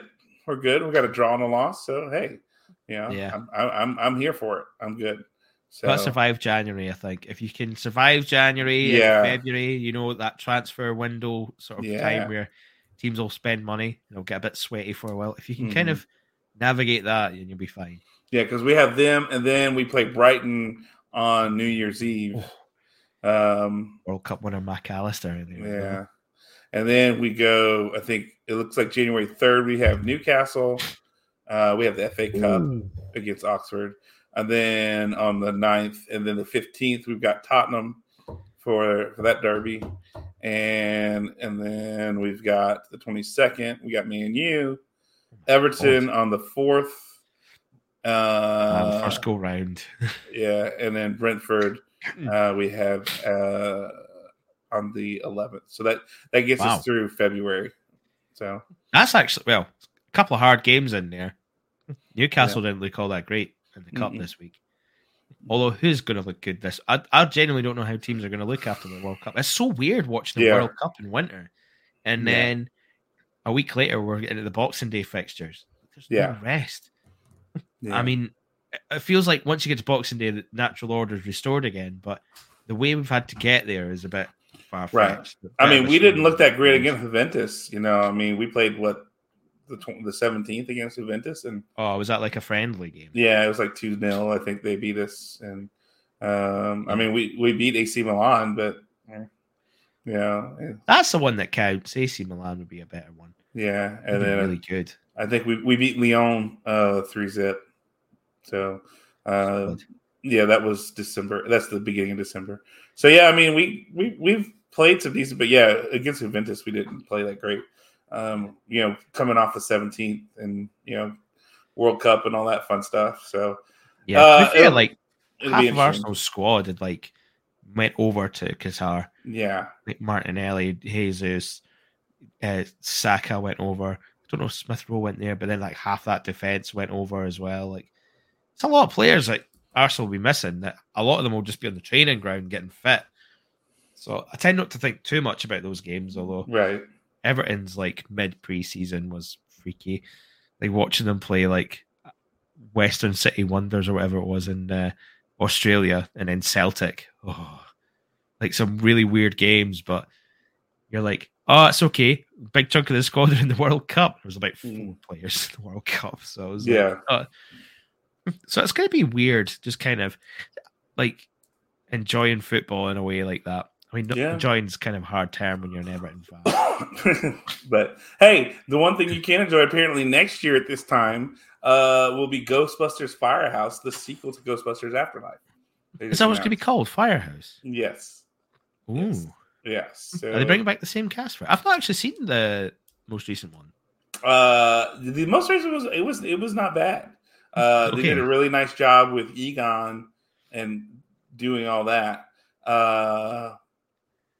So it says the officials Ghostbusters Twitter has said the last time we saw Ecto-1, it was driving back into Manhattan, the home of Ghostbusters. That's where our story begins. The code name is Firehouse. So Sounds like a revival of sorts is on the way. yeah. So I wonder if you get to see the whole original cast. Well, not the whole original cast, but more of the original cast in this one. Because that would be kind of a nice little touch if you're going to go into like the heart of it all now. Yeah, I mean it's the same guy, Jason Reitman, who was Ivan Reitman's son. He's doing this one. It's they haven't said there's no other news other than that's what they're releasing right now. I'm looking at the Variety listing, and other than they have the director, they have the name, and that it's going to be December 20th of 2023. Ooh, just in time for Christmas. Mm-hmm. I always worry about like reboots like that. I've got a really soft spot for the first two Ghostbusters films. Yeah. Well, I guess another question. It's more Christmas related. You're getting a 15th Doctor. It's usually around the time of year you either have a new Doctor or a Doctor Who special for Christmas time. So, how do we feel about our new Doctor? It's nice having a local lad on. I'll say that much. Turns out he's actually from here. He's from Dunfermline. Really? Well, I think he moved up to Dunfermline, but he had a bit of time here in Dunfermline. And we don't talk about the bullying he overtook at his high school that he went to. It was a shit high school he went to anyway. Wow. But it's kind of cool. A bit of like hometown pride in the guy. Like I can't actually remember his name. Hang on. Nagudi Gatwa? Yatsa and Kuti Gatwa, yeah, that's his name. Yeah. From all intents and purposes, he's supposed to be quite nice. He's supposed to be a really nice guy. But it's just wild to see someone like come from here and become the Doctor. Become Doctor Who is just wild. But I don't know what to expect from him. Like you see, I suppose you've had all different kinds of doctors and different personalities and how they look and act. Like I feel like, is this going to be a very eccentric Doctor Who, or is this going to be a bit more grounded? Like he's quite a well-rounded actor. Yeah. So it'll be fascinating to see what he brings to this. I feel like a bit more of a camp Doctor might be on the cards, like a quietly camp Doctor. Do you think maybe that's the problem sometimes with Doctor Who is they put expectations on the person instead of just letting them be the Doctor who they want to be? Yeah, but I think that's because of David Tennant being such a good Doctor when he took over from Christopher Eccleston. He was right. He set such a high bar that every time someone changes, it's like you want them to kind of be the next one to surpass that or be the next one to be that, which is wild. Scottish Doctors is a thing. I liked Eccleston though. I thought he was fine. Yeah. But you had that run of Eccleston, Tennant, and then Smith. Yeah. Those three were just really good. Yeah. I like Peter Capaldi's one as well. I like Peter Capaldi. I haven't watched as much of his, but I hear good things. It's not been my. I don't know. I don't watch enough Doctor Who. Jacob's gotten really into Doctor Who, and he liked Capaldi's run. He is I think he's like Smith, Tennant, 1A, 1B. He vacillates between the two, as far as them being his favorites. Yeah, so, I score Sylvester McCoy relatively high, but that's because I've met him and he was such a lovely guy. And I was just like, yes, that's one of those like celebrity moments during the Fringe. Got to meet Sylvester McCoy, bought me a pint. We talked about independence. It was beautiful. Nice. What a time. Talked about Danoon. He was such a lovely guy, such a nice chap, proper old fella as well. But he was so nice. So that's cool. Yeah, it was pretty cool. It was quite nice to kind of get to know someone like that. And then you're sort of going, holy shit, you're Doctor Who. What the fuck's going on? I'm just sitting here having a pint with you. Okay. Yeah. Okay. Well, that just happened. Yeah. But yeah, it's quite nice. And the fact that Ncuti comes from, well, to a degree, comes from Dunfermline. I think he was only in Dunfermline for so long, and then he moved to London. But we're claiming him anyway because he's Sure, been why here not? long enough to be a Fifer and be a Dunfermline. There you go. Why not? Why not? Yes. So but there's hope for all of us. We can all make it somehow. Mm-hmm. You could be You could be the next Doctor Who, James. Oh my god, could you imagine he's the next Doctor? Oh no, too much swearing anymore. Fuck! Oh, you can't say that. Well, that's us humped then. No worries. Daleks. Stay. Cut. Go back. Do it again. Stop fucking cursing. I mean, the vocal text will drive them nuts. It's like, what is that? It's like, oh man, it's going to go on for too long. Don't. Or tangents. You know, when you go on like a weird tangent. Yeah. That'd be the way. Or maybe I'd do like, I've got my Everton scarf there. You know how like Tom done it? We could just like, he had his multicolour scarf which covered my Everton one. Play some Z cars as like the things thumbs down. It'd be a time. It'd be a weird, be a crazy time, but it'd be a time. Yeah. I think I'd much rather be the master though. If it was going to be Really? one or the other, I'd rather be the master. There's something like very juicy about being a villain, and that sort of style of villain. It'd be like fun. You know, you get as a bit more of a sandboxy character. You can just mess around, have some fun. I feel like you get to have more fun in a modern day master than you would do like the original. I mean, I can see that, but I feel like that's what's made this reincarnation, I guess you could call it, Doctor Who, is each actor has brought something fun and unique to it. Yeah, you know, their own personalities and traits and things. Like they're not the same. They're not trying to play off each other.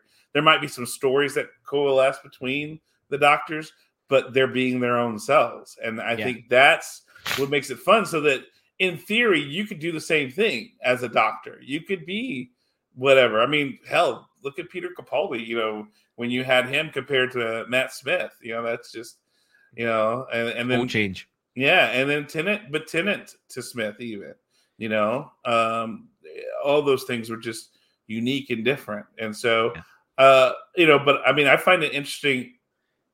Is it because of the filming schedule, or is it just because that's what they want to do? It seems like doctors only last for about 2 years, and then they're like, I think it's a bit of both. You know, you have like a moment where you're like, I think it's time to call it a day, time to move on. Much rather do other projects. You don't really like. I think that's what was Peter Capaldi was. It was like a time to move on to do other things and focus on other parts of his career. Like Jodie Whittaker's the same. I mean, it's such a great like platform to make a name for yourself. Like Matt Smith now is unbelievable. Oh yeah, unbelievable. I can never David really. Tennant. I mean, yeah. These names that you're hearing, you know, I mean, it's like, okay. Big I mean, time I now. was tangentially aware of some of them, but then after post Doctor Who, you're like, holy shit, this is, you know, I mean, like that repertoire is wild. Yeah, like Good Omens for David Tennant. Oh my gosh, that's such a hilarious show. I need to finish it. Do you get prep box? You get prep box over there? No, I mean, let's put it this way: I can watch whatever I need to watch if I need to, but no, I don't have it. It's here in America, but I don't subscribe to it. There's a really good thing he done. Oh, I need to try and find it now. I'm probably not going to find it. That's going to be so annoying. He did this series. It was this year or last year, one of the two. I'm going to have to just go through IMDb quickly. Church, where is it?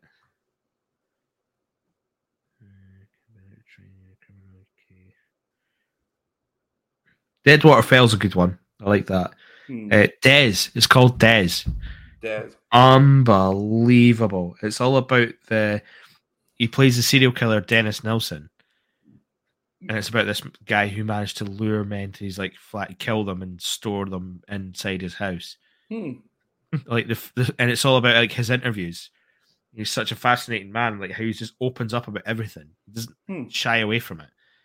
Like literally the first thing you see is like the aftermath of what this last killing, and they come in and it's like, yeah, I've got 10 bodies underneath here. I've got one in the cupboard, one down there, and I've got someone disembodied and thinged up in like the cupboard here. It's like he just opens up. He's like, I go in there, this place, yeah, and he gets arrested, and it's like you follow the process of him going through all the interviews and investigations and how it affects the family. the point where like he gets to court and then after confessing all this, he's like, not guilty. Like, you're a what?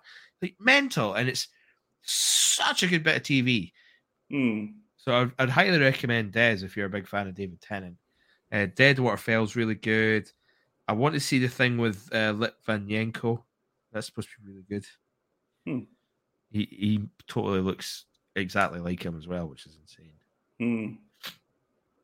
Those are like real life things he plays, but Sandman was good in that. I'm just looking through IMDb now because he just does so much. Like, you don't think he just appears in things. He just does. Yeah. He just happens. And that's sometimes the best parts is like you have somebody and they just kind of show up. It's like Jake, whenever last night I came home from work and he, we've been trying to like be intentional, like spend time together and watch something together. And so he, I just let him in picking. And so he last night goes, and he just put in The Hobbit. And he just had something ready to go. I'm like, oh, cool. So he put in Hobbit Unexpected Journey. And we were talking about it. And he was like, some people didn't like Martin Freeman as Bilbo. I was like, what? Like, Martin Freeman did a great job. I mean, first of all, he was an incredible Watson in that Sherlock Holmes adaptation that they did with Benedict Cumberbatch. I mean, super good. I love that storytelling, that they did with that. And then on top of all that, you throw him in as Bilbo, that was, the way he's able to emote, that with that character was just brilliant. It's something else, isn't it? Yeah, it really was. Like, he made you really feel for Bilbo, like with the choices he had to make, like with Gollum in the scene, at the bottom of the Goblin Pit. And just the anxiety that he held when he had to, play the game to keep from getting killed or find the way out. It was just, he made the tension what you needed it to be. He lifted it. Yeah. There's the scene where he's, they've escaped and Thorin is, which by the way, Richard Armitage, I saw him in there was a British Robin Hood TV series and he played the Sheriff of Nottingham in that. Dude, he was fucking brilliant. I knew him in that. And then I saw him play the Hydra guy in Captain America. Then he was Thorin Oakenshield and The Hobbit. I was like, oh yeah, this is good stuff right here. This is where, I'm down for it. There's some voice on him as well. Oh my gosh, just super good. Wow. And like, it was that scene they're out of the Goblin Pit and he's just railing that, Bilbo has gone home. He's left them because he's just been wanting his home and his bed and da-da-da-da. He's just running them down. And Bilbo pops the ring off. He's like, oh, I'm here. He goes, yeah, I wanted to go home. But I realized I have a home and you guys don't, and I want to help you find a home.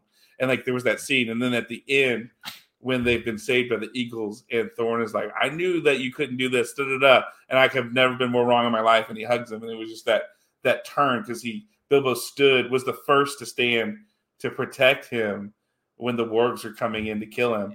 And Bilbo's the first one to do it. Of everybody in that company, Bilbo was the one to stand there to, to prove his worth, that he cared about Thorin and what was happening. And you could see it in that moment that he was determined to be more than what was expected of him, and it was beautiful. To me, Martin Freeman did such an incredible job as Bilbo to put that, bring it to life, so good. He's very underrated as an actor. Oh, so much so. If nothing else, if you just take it for Watson in the Sherlock Holmes series with Benedict Cumberbatch and say, call that a day, he was just brilliant in that. And then to tie that in with, Wakanda and him in the Marvel universe now, just he's killing it. He's so good. I don't understand why people would think that he wasn't good for that role when you look at it and go. He'll make you think things as well. Oh yeah. We watched The Responder. That's another one worth watching, by the way. I saw something about that. Martin Freeman in that is unbelievable. Like he's But- playing some kind of like really hard like guy, right? Like yeah, like a hard, dirty, sort of almost dirty cop, on the edge cop, right. who's going through a lot of like trauma and crisis over like things that have happened in his life. He has a lot of like depression issues and PTSD and anger issues, and how he just like how he is in that is you would never think it would be like that. Mm. Like if you like look at his stereotypical characters and what you would think him to be, this is like miles apart from what you would think it is, and he pulls it off so well, Mm. so well. Like how he talks to people, and like he's a police officer, and then he's threatening to just like stab someone in the neck if they don't go back into their house and all this stuff. But he Mm. does it in such like a chilling, cool way that you're like he's got a handle on the situation until he doesn't, and then it all comes crumbling down. And it's how he manages that. It's brilliant TV, absolutely brilliant TV. Like you Mm. can't, you just think of those things like woofed. Yeah. I wish I could do that, but Yeah, no, and I mean that's and that's where I think to me somebody like a Martin Freeman, you know, again, you watch some of these things where somebody somewhere gave him a shot, yeah, you know, and then look at what's happened because of that. You know, you know, we get some of these brilliant performances from him, you know, that have made it happen. You know, it's just it's you know, you never know. Like so, like you know, we talk about you know, kind of like with you, you know, it came out of nowhere. You were going to do the smack attack, and you know, as Ray kind of alluded to earlier, you know, you and Joe getting the call out of nowhere to hey, you want to do the smack attack? So Ray kind of mentioned it, but James, from your perspective, how did it happen? Give us the story of you and Joe starting the smack attack or taking over the smack attack, or you know, however that worked. Let me tell you a tale, children, of how it all began. So 2020 was the year. And like it was such a weird time. Obviously, like lockdown and going like where I was in my life, I was going insane. Like me and Charmaine were just kind of we had just worked out just in fact, like so I was getting out of my old job, I was hating it, I was just hating life, but then we had got our new house. Like we'd just started renting a house.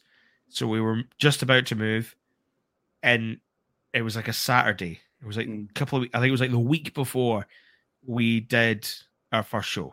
Literally as quick as that. Wow. So I was doing like my walk home from work, chilling, and then I get my phone pings, and like it's literally like out the blue. There's no like, as far as I'm aware, and it's probably someone else can tell you that side of the story because I don't know it.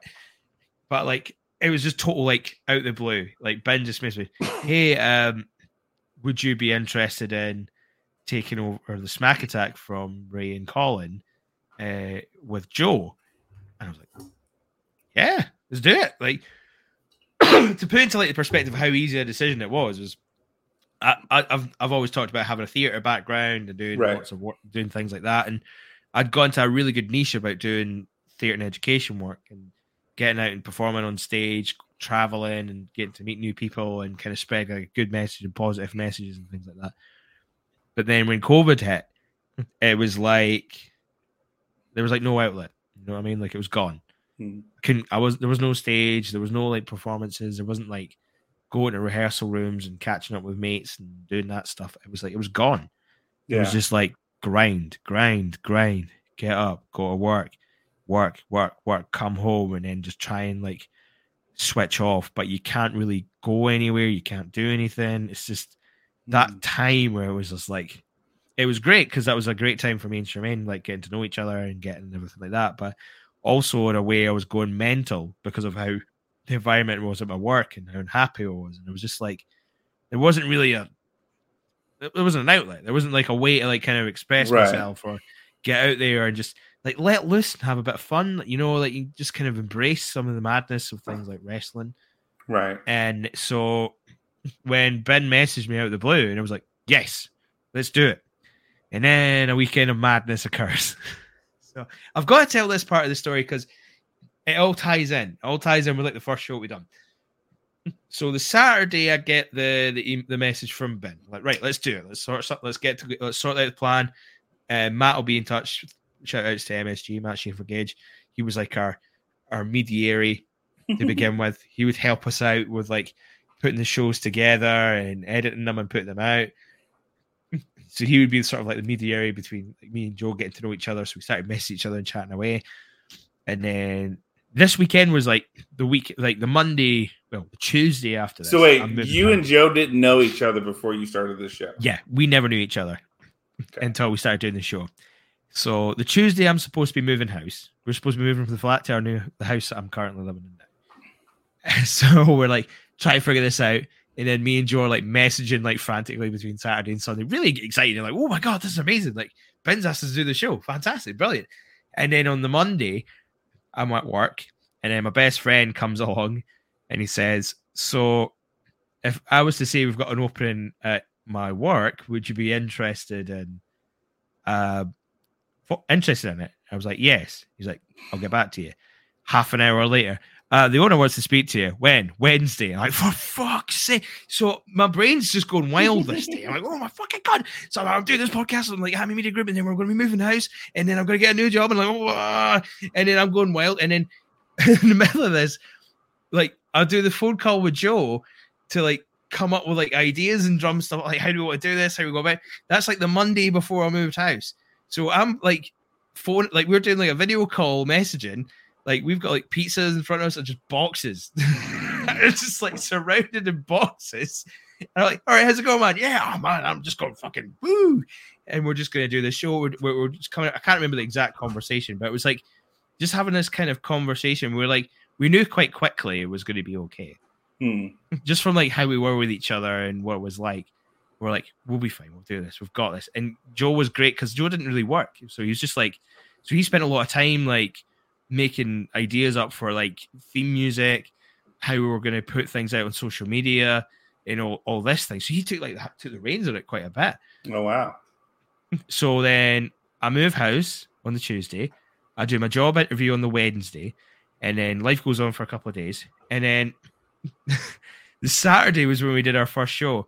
And what I had to do was I didn't have like my desk or anything like that. I had my laptop and I had my microphone, but I didn't have like a lot of other things else. So what I had to do was take a fucking like a wardrobe that you can build, like a build-up wardrobe, right, and build it up like halfway, so it's like shelves. Then like cover that in like bedding, cover it in like duvet covers, and have like the laptop like sitting here and in the microphone. And I was just standing, just like suppressing all this energy, and we just kind of went for it. And it was such a wild week to get going, but it was like if you managed to like sail over that, you would be fine. Right. And it must have worked, and it must have kind of went down all right. I mean, I remember when we first done it, we're like, yep, this is going to be quite a change from Big Ray and Colin, but we hope you stick around. But it was great, though, because, like, Joe at the time was really, like, a big part of, like, the British independent wrestling scene, like, as a fan. Like, he was a really well-recognized fan. He was in the midst of it and doing all this stuff. So it was quite good for us because we were doing a lot of talking about British things. And the idea originally was to kind of focus more on Brit wrestling and all of that sort of stuff. Little did we know before we started that the speaking out movement would happen, and a lot of wrongins found themselves in the spotlight. Yeah. And it was a bit of a shame. I kind of think, thinking back on it, like when we done the SmackDown, it was so much more fun. And don't worry, I'm going to talk some good stuff about our time as well. But like with Joe, with Joe, it was quite nice because like you're with your mate, you're getting to know each other, and we were talking all this nonsense, and it was like it was kind of watching the spark go a little bit, which was kind of the hard thing for me. Like I love Joe, and I still try and message him now and again. Like don't mess him as much as I should, but knowing that his passion for wrestling was slowly fading away because of all this stuff that was happening and all these guys that were like he was big fans of and big followers of, and to see that sort of kind of go away from to the point where he just went, I've had enough. Yeah, walk away. And I was just like, man, like the things I just think of like what the things we could have done. Like we done the Christmas special a couple of years ago, and it was like we were just starting to open the gates of like what we could do with this. Mm. How far we could go and what could have been. I always think of that. It's like, I wonder what would have happened if all that didn't happen. If like Right. all the speaking out movement, and rightfully so, all that stuff happened, but it was kind of heartbreaking to see him like just see that passion wilt and fade away. That it took him a while before he got back into wrestling again. Right. And it was strange because like you're kind of, that was kind of a good thing about what we enjoyed about it. It was like it's pretty much what we did. It was like you come in and we talked about SmackDown, and we were a bit more tongue in cheek with it. We got to have a little bit more fun and a bit more of a giggle with it, and we maybe spend a bit more time being a bit more in depth and talking about the matches. And Joe was really good at kind of breaking things down, but as it went, it was just like, yeah, this happened. I suppose I'm a bit like that when I do these reviews, but it's like, yeah, this happened, but it wasn't as in depth. Like you could see the change. Like if you ever listened to this Smack Attack back then, you can see that sort of whittled down. And I'm not putting that on him or anything like that. It was just like, for me, that was a big part of the experience. Is like, for me, I always appreciate that I got to know him and got to meet him, and that's probably why it hurts more. Is because like I got to know him and got to be a friend of his, and like I get to know his like background about being a Blackpool supporter. And Did y'all ever like meet in person? No, we've always talked about it though. I'd be well up for it, because I remember like the line, it was like the preseason, there was like Blackpool and it was like we're talking about Everton maybe getting relegated. It was like, well, if this happens, then we need to get together for the Everton and Blackpool fixtures down in Blackpool and stuff like that.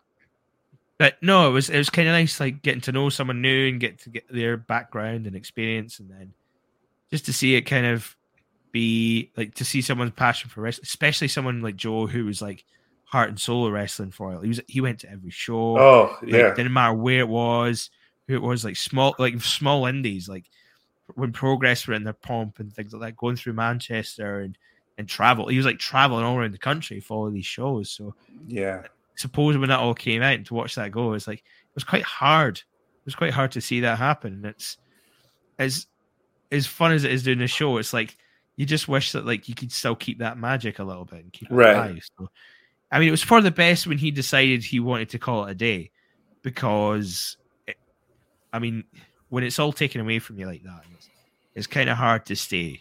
You know, what I mean? It's hard to kind of follow that and keep it going. Like, I think he knew that at that time, it's like the passion's not there, and I think it's slowly coming back, which is good.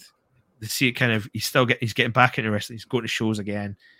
That took a little bit of time from the speaking out movement. Right. That's one of those things that happen. But saying that, with Joel even, we got together. We started. I think it was like just before the Royal Rumble, if I remember rightly, and it was sort of, that was sort of like rapid pace getting that off the ground as well. Yeah, it was. Like, Joe was like finishing up, and then I was like expecting him to go at a certain time, and he was like, "Look, do you mind if I just call it now?" I was like, "Fair enough." And I'm like, "What the fuck am I going to get to do this with me?" I'm having the moment you're having right now. I was like, "Yeah, right. How am I going to get to do this?" And then Matt messaged me. I was like, "Hey, I've just been speaking to John. He seems really keen. Would you be up for it?" I was like, "Yeah, whatever." Like, I'd never met you or knew you at the time. I'd never met you before. I was like, well, if he's up for it, then I'm up for it. Well, let's it can't possibly be that bad. Like, fuck it. Let's just give it a go. Like, you never know what could happen.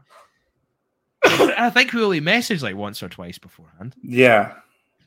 And we were just like, I think we had like one brief chat, just a quick get to know each other, got to know about your background as like a minister and like your New Japan following and all that stuff.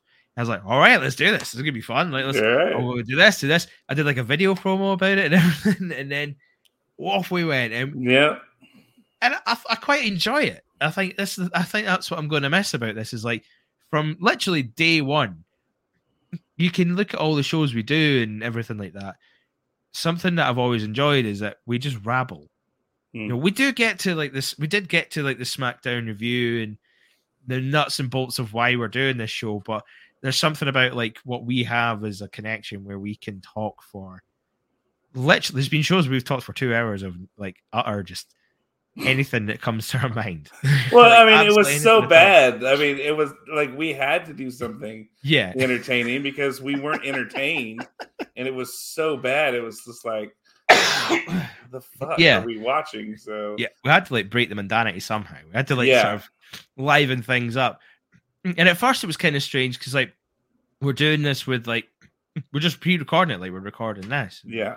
It was one thing, and then we started getting into the live shows, and it just sort of kicked things up a notch. Mm-hmm. Like the shows got a bit more not like crazier. Like the interactions, like the people who listen to this, I will always appreciate like the people who take the time out to listen to this program, listen to our show and stuff Lab like Rat, that. Canada Spaceman, Elizabeth, Spaceman, Elizabeth, Sonic the Sonic the Head Rat. Head Rat, you know, all those names, I can miss them out. Media M5, Yeah. Aaron. you know, Aaron Ben Shlomo, yeah, like you're all there, yeah, every one of you. It's like I'll listen. I genuinely look forward to those moments. Like I really look forward to.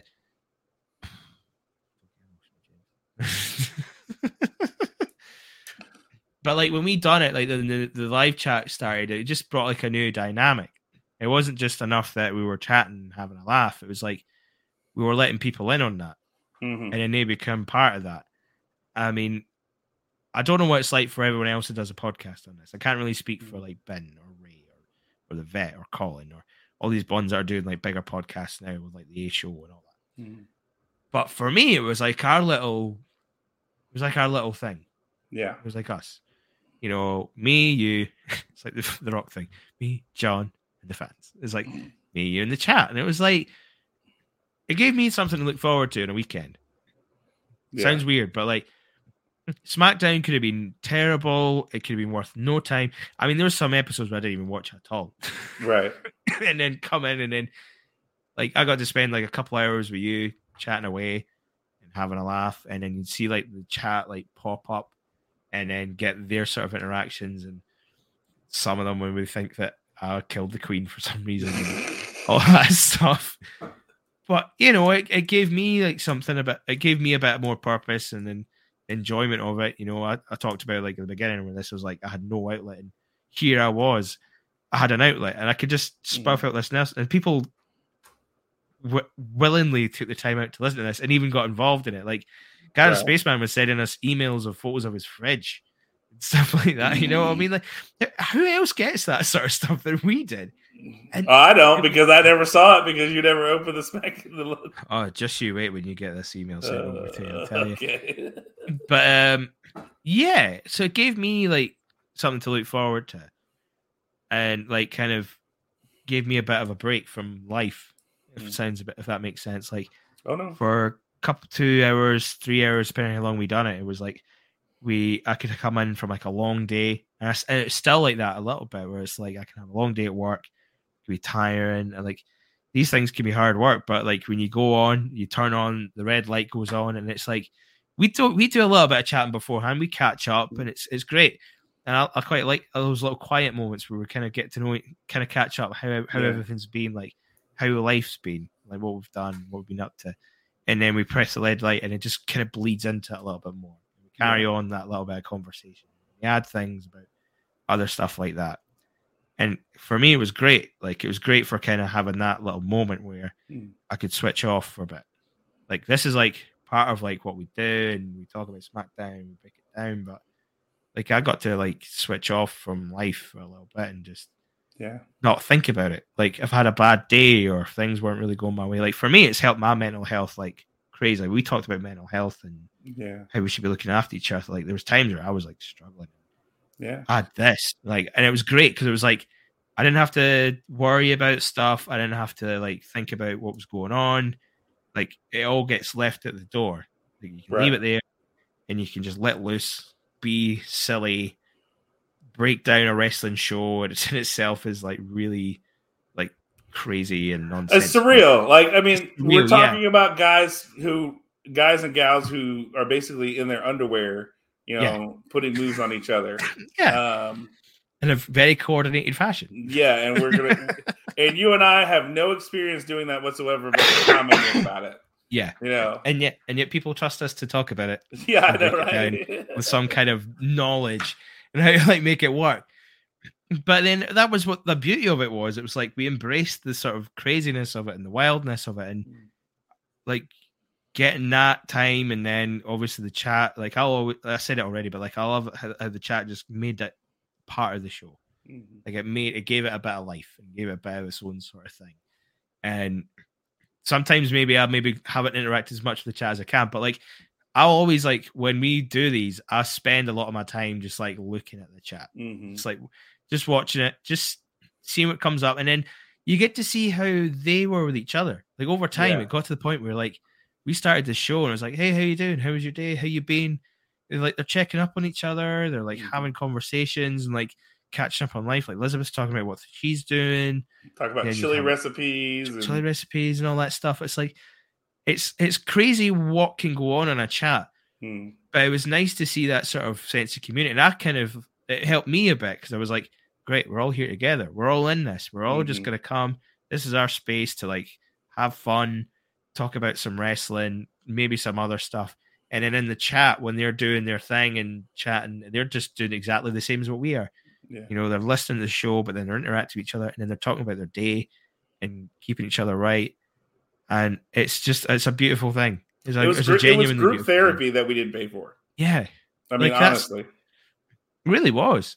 Like we could do, like nothing was off the table. There was no like rules that wouldn't have to worry about like what we said. And it wasn't like, and when I say there's no rules and anything, it's not as if we were trying to say things that were controversial. Right. It was just, we were trying to just have fun. Yeah. Like if it wasn't fun, why are we talking about it? Yeah. Like we skipped a lot of sat down segments because it was like, this is shit. I don't want to talk about this. Let's talk about Arsenal and Everton for a while instead. Like those little things and those little nuggets of time where maybe we don't get to do it. And then, so I'm always going to be appreciative and grateful that we got to do this. And like, I got to meet you as well. Like, honest to God, man, like see the kind of person that you are, the life you lead and the influence you have on people, how much you help people grow, and you'll go out of your way to help people as well.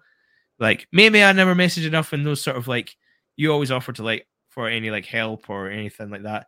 Maybe I could have messaged, but then again, quietly, that was my time with you. I got to do that where we just got to just let it go, just let it loose and just have fun. And sometimes that's all you need, you know. It's just like that your pal to just let go and have fun and just enjoy your time together. Yeah, and just to know that they are there. You might not like, you know that they're there. They've offered, and you know that they're there. You're not necessarily going to take them up on it, but you know that. I mean, if it's really bad, I can reach out if I need to. Oh yeah, and I mean that's because I know how guys are, and so but that's the thing. I'm not saying it to be disingenuous. I'm not that kind of person. Yeah. When I say it, I mean it. But I also understand that, especially with guys, that when I say it, like they're probably never going to take me up on it, and if they do, I'm going to be very respectful of their time and what they do because that means that they really need it. So. Whatever, I'm here to listen or do whatever. Yeah. That's what I know for a fact that some of our listeners has been in touch with as well. So which makes it brilliant. But yeah, for me, it was like that. Those couple hours we have on a Saturday, it was nice. It was just a nice bit of peace, and we got to know each other. Like we live thousands of miles apart, and we can chat like we've been in the same room for ages. That's unbelievable. And the fact that I got to do that with you, and in fact I was fortunate enough to kind of get put together with you and get to know you, I'm grateful for it. I really am. I really do appreciate your time and everything you've done and everything we've done together. And I'm just gutted that this is how it's going to go. This is it. This is the end. It's like I'm still trying to process it as well. I think that's why it's so hard, because I've had this sure thing for a while. You know what I mean? Like, no matter what happens in a week, well, not every week, but like whatever happens in a week, we'd have the show on Saturday. Finish off Saturday. I've got that. So it's like, oh man, this is a really busy day. Oh well, it's all right.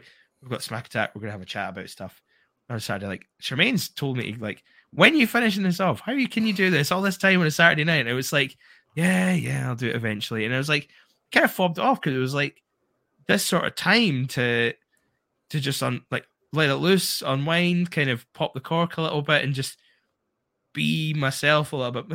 Not be myself, but you know, just blow off the steam. Yeah, like have a rant about some wrestling, talk some nonsense, and just be free to just let it go. So then you come out, you've probably lost a big chunk of your Saturday night, but you know what? I felt a bit better in myself at the end of the day. Like I felt we achieved something. Like we could put a show out, and I never got a message from Ben about any of the shows or anything like that, and I always took that as a good thing.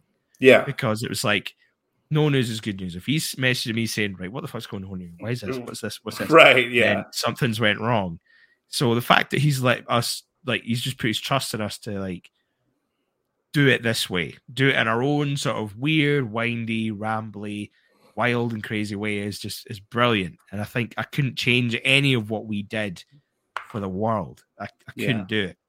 So I think that's why I'm struggling a little bit with this whole Let It Go thing. And maybe that's why this whole Christmas special took as long as it did to get done. It was just that sort of,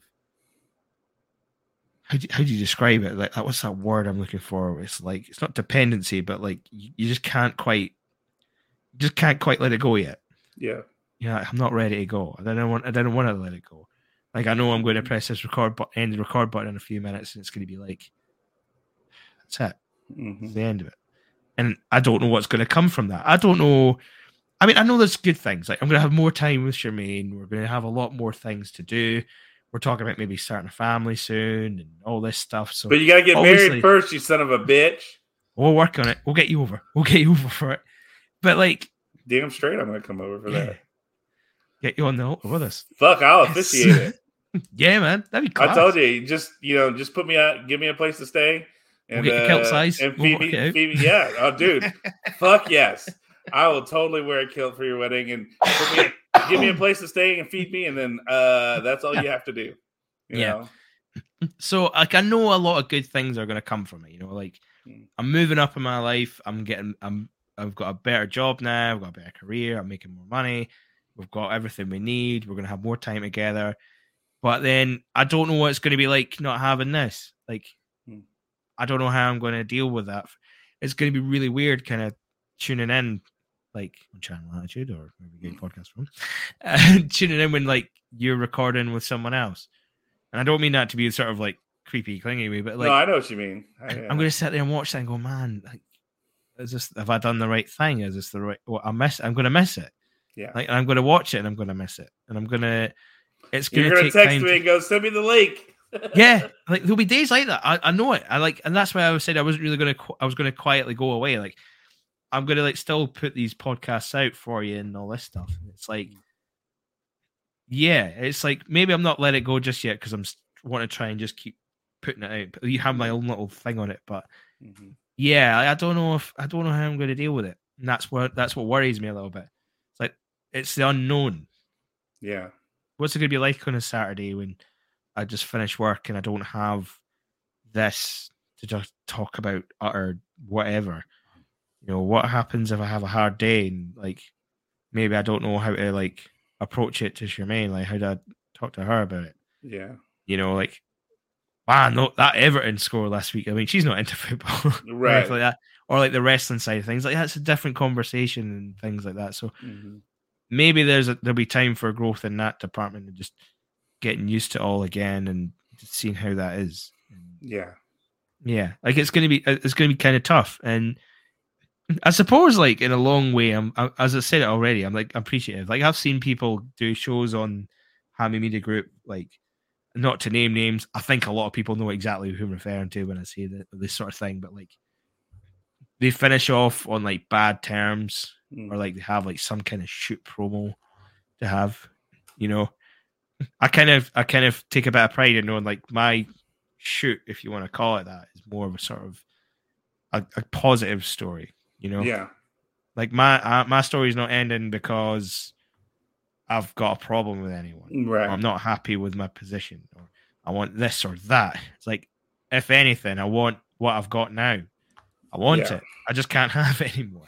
Right. Like I've got had for 2 years, Ben effectively gave me my own little corner of the world with friends and connections. And Ray was talking about earlier, like getting to meet all these people like Ray, Ben, the vet, I can name a ton of people, like just like getting to know everyone, like Jackson Stone, getting those emails in from him and like listening to his tips and putting them out and all these things.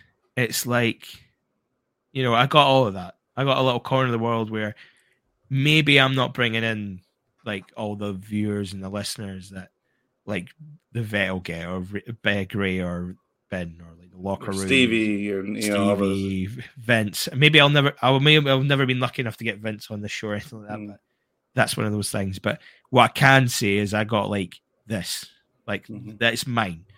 And no matter what happens to this show, where it goes, what you decide to do with everything, this 2 years, this or 2 and a bit year run, that's mine. I get to say that's mine.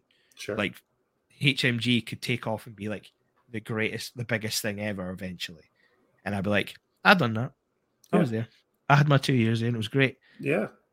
So I guess I can say thank you to a lot of people. Try not to get emotional. I try my best. But like, just obviously, do it. Suck it up and do it. Yeah, grow some balls, man. Grow some balls and be emotional. But I guess first and foremost, I got to say thanks to Ben. I mean, like the fact that he took the time out to message me out of the blue and have that faith in me and the trust in me to like put this out and do this on a regular basis. Like maybe not knowing me as well. I only did like a little bit of podcasting now and again beforehand and all this stuff. So the fact he was willing to put a bet on me and just like go for it, do your thing, then, and he's trusted me ever since with that is brilliant. And you can see what that's done for a lot of people like on this network. You know, Colin's doing a lot of producing work. MSG's taking over the world. He's like working with Fox and things like that now. Big Gray's leveling up. I mean, this whole thing's leveled up as well. Like, who'd have thought, like, at the very beginning of all this, that like you'd be on like a platform that people are paying for, and there's like you know, Vince Russo's on there, April Hunter, EC3's got a show on this thing. Like, you can name like loads of different people. Now, whether you Stevie like Ray, I mean Stevie Ray, like whatever you think of these people, whatever, it doesn't matter because like we're all part of this bubble where we're just like we get to be part of that. So it's amazing getting to see all that. So I have to say I'm grateful for that. Rick Vickery, I have to thank as well. He, as legend goes, he may have pitched me to be the other guy with Joe. Believe it or not, because we did some like back and forth interact when I was doing like our own little small. We did a small wrestling podcast called the Saturday Night Shoot, and we just sort of talked wrestling, just a few mates. And as it went on, Rick started doing his own thing. He did like the Curtain Jerker podcast, and him and Joe, well, not Joe, my Joe, but his friend Joe. They did their thing, and we did like crossovers now and again through WrestleZone, just like the WrestleZone days of interacting. I've not even talked about the WrestleZone days.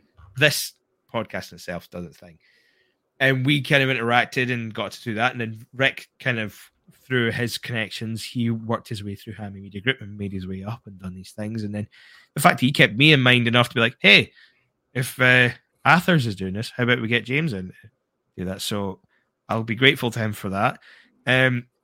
Big Ray and Colin as well, who were the original hosts of this.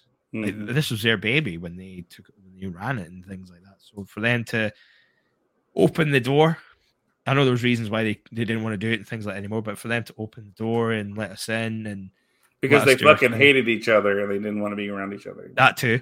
Yeah. The but blood like, feud. Some say it's still going. Yeah. But so they let us do it. They kind of opened the door for us to come in. So I'm always going to be grateful for that. Like, I'm grateful for all like the memories like that I got to have. Joe Athers, like, I don't know if he's going to be listening to this or not, but thank you. Like, that started this whole journey for me. Like, this windy, crazy, that week of crazy. I'll never forget that crazy week. And it was all because of like, this is part of it. This is always going to be part of like the DNA of my life now because of how that is. So that I'll be grateful for Joe for that, for being a friend. Thank you, John, for being a friend. And like, thank you for being a friend. Up like, and down the road and back again. But like, for all the like the time we've spent together, like, you know, we only kind of talk over this like a couple hours a week, but it's like the nice little moments beforehand, you know, when we just kind of talk about life and house or after as well. We've done that for a yelling while, at you to get the fuck out of the totally. Like, I'm just going, I'm nearly done, I promise. But like those moments where like we talk about life and like how you're doing with your family and work and how things are with my end, and it's like just that nice little sort of we've always had each other's back in that one. And it's like we've still always had that moment to like kind of get to know each other and that stuff. Then the red light goes on and it doesn't feel any different. It doesn't feel like we put anything on. We don't add on like an act. It's like maybe we're a bit more regimented because that's how shows work in that one, but we always can be a bit more loose and have fun. So the fact that we've got to spend 2 years together doing that is, I've got a friend for life for that. Yeah, and I'm always grateful for that. So thank you for giving me the chat, for giving me the time, giving me your time and like your feedback and everything that you've done for me. Like it means a lot. It really does mean a great deal that I've got to do this. So yeah, and thanks to the chat. I suppose there's so many of you to name, but you know, we've already named a bunch of you, but like, thank you for taking your time out on a Saturday, even when we've not been on schedule per se. But like, thanks for like kind of looking us out. You know, that's the thing is like you guys. I always said like I loved it when you were coming in, being lively and talking about this stuff, and it does because it makes our day.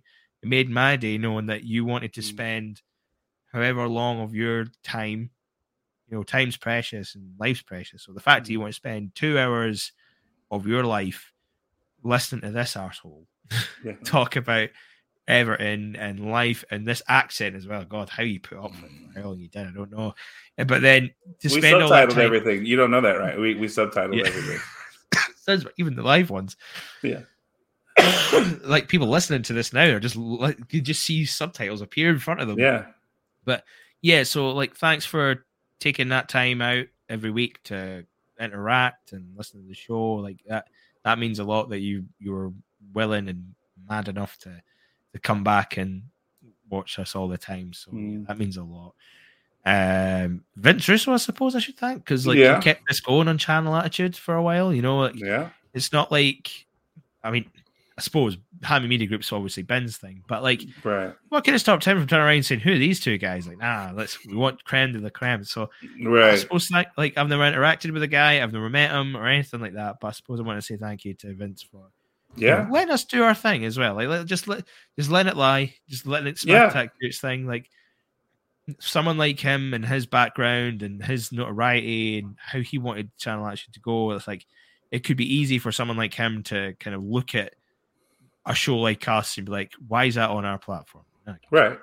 Go on the free one, go on the free Hammy. So the fact that he's happy to let that ride and he trusts Ben to trust us, to trust people who listen to us, is even if we, as I say, even if we don't bring in the listens, like to keep us having our own little corners, appreciated as well. So I'm appreciative to everybody. I've probably missed a bunch of people, but I'm really going to miss this, man. I suppose that's kind of the sad way of. I don't want to be sad. I don't want to go on a sad note and end it, but I just want us to let people know that like this, I'm incredibly grateful and happy with what we've achieved. Yeah. And I know that you're going to go on and you're going to get a new co-host and you'll move on and you'll do more great things. You know, Strangler might come on the show. Who knows? I'm going to get Vince Russo on. I'm going to get Strangler. I'm going to get Bello. It's going to happen within weeks. And I'll be like, this whole sentiment of, oh, man, I missed the show. Like, fuck you, man. Where was this? So, yeah. So I know you're going to go on. You're going to smash it. You're going to have a great time. You're going to have this baby now. It's yours. It's your show. It's your whatever you want to make it. It can be whatever you want. You can mold it in your image. And then whoever comes on, I'm sure that I hope whoever comes on and is your co-host, I hope they get to appreciate the sort of things that we got to appreciate together. I hope they get the same thing. I hope they get such a good connection and get to know you, because I think that's part of the beauty of what we did. It's not. It was more for me. Maybe I didn't show it so much all the time, but like for me, it's more than just like 2 hours on a podcast talking wrestling. It was like, I got to find a friend, and our friendship kind of formed through this. Like people got to watch our friendship form through this, and I hope that happens again. I hope that happens that's my hope. I mean, you're not going to be replaced. You know, nobody can replace the great Jimmy MacGyver. Captain Subtitle and everything. But I mean, somebody will come in and they'll be their thing. I've even pitched to Ray, what if we brought in a female voice, to come in and talk about these things and get their perspective on it. And so, Totally. I think that would be neat to have that. Who knows where this direction goes? Just for those listening, this is dropping Christmas Eve. That next weekend, there will be no show. We won't be back until probably that weekend of the 7th, that Saturday. We'll be live. And who knows what we then, most likely it'll be the vet, but we'll know for sure. So, because I will be traveling again that Saturday for New Year's Eve to go get Jacob and such. So, so just as a programming note, if you're hearing this, there's no Smack Attack that going into New Year's. It'll be that next weekend after. So enjoy your time with your families. James, same to you with this holiday season.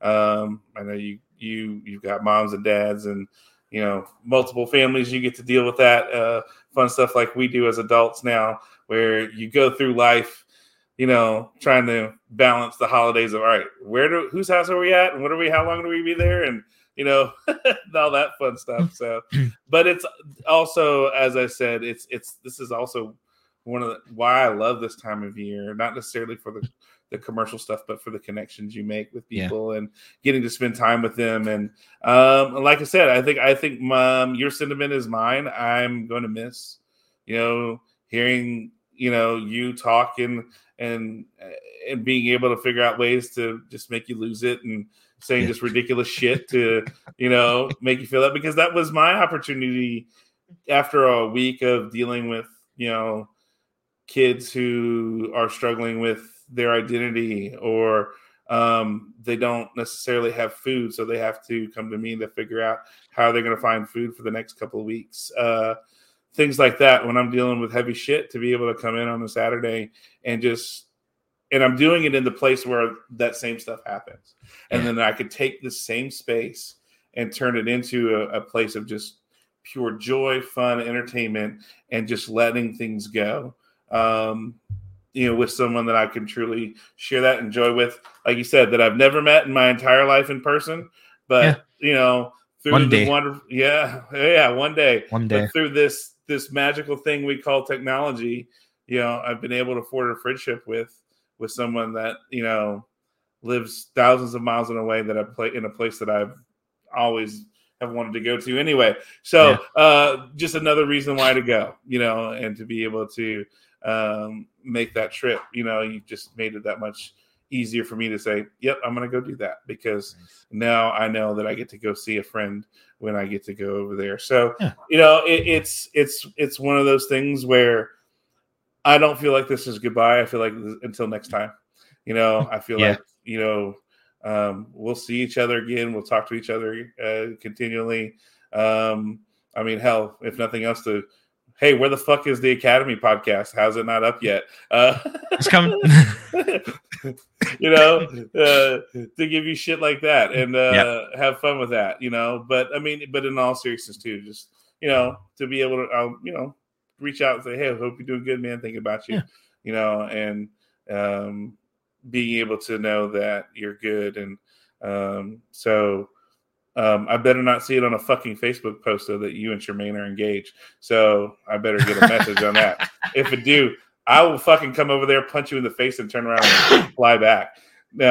Just for I'll give you the scoop. Alone. I'll give you the scoop. So, and I know she's not listening, so whatever. But if I'll find her and be like, Tremaine, if he fucking does not tell me that y'all are engaged, I'm getting a ticket. Yeah, I'm flying over from Texas and I'm punching him in the face. So just be prepared.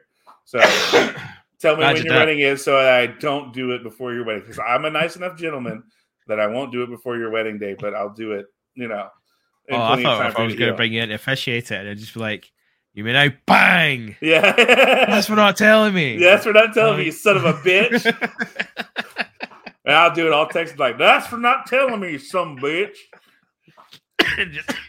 Just walk out, cool guys. Yeah, Don't look at yeah. explosions. Walk out with my cowboy hat and my kilt. What an image! Oh, that could you imagine walking Oh down my the aisle, God. dressed as it is, kilt, cowboy hat to officiate your wedding? Don't think I won't get a cowboy hat and wear it to officiate your wedding because I will. Oh, I'd expect it. Shit. I mean, the image of me in a kilt and a cowboy hat alone is worth the money for that. Yeah, that'd be holy well cow! worth it. Oh my god! Could you imagine? Like we live stream it for the Hami Media Group just to see that. That would be. God, chat would be wild. Oh my god! You're like, you're not getting a reception, lads. You're just getting this little yeah. bit, and that's you. Good for you. Yeah, that would be good. Who would know? Like, can you imagine that? Like, all the chat just like, we're coming. Like, holy shit. Okay. Yeah, we're coming on the feed that y'all are putting out. We've got the plane. We've got the team plane going. Team plane. Yeah. I may have looked into flights to Scotland. That shit's not cheap. Just worth saying. it though, but it's not cheap. Yeah, I mean, even just a flight to London and the figuring out from there, it's still not cheap. So yeah, I mean, they fucking one need to day fix though. that shit. One day, Yeah, don't get me wrong, I'm gonna do it, and it's gonna be worth it, and I will spend the money to do it.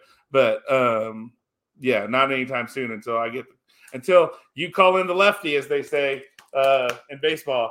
You know, you call them in. Hey, we need you. Come on in. All right, Get over. Yeah. So Time has come. Let me put it this way. My goal is by this time next year, I'm going to be getting ready to take Jacob to Tokyo for Wrestle Kingdom week and for his senior trip. So don't plan your wedding for then, you know. Because, no, I'll try not to. I'll try my best. Yeah, because that's going to cost me a pretty penny. But yeah. I mean, my parents might help and help me out with that one, but you know, that would be dope if they would.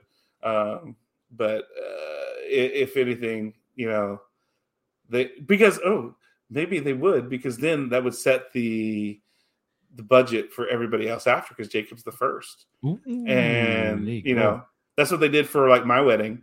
Apparently my middle sister got married before I did, about a year and a half before I did.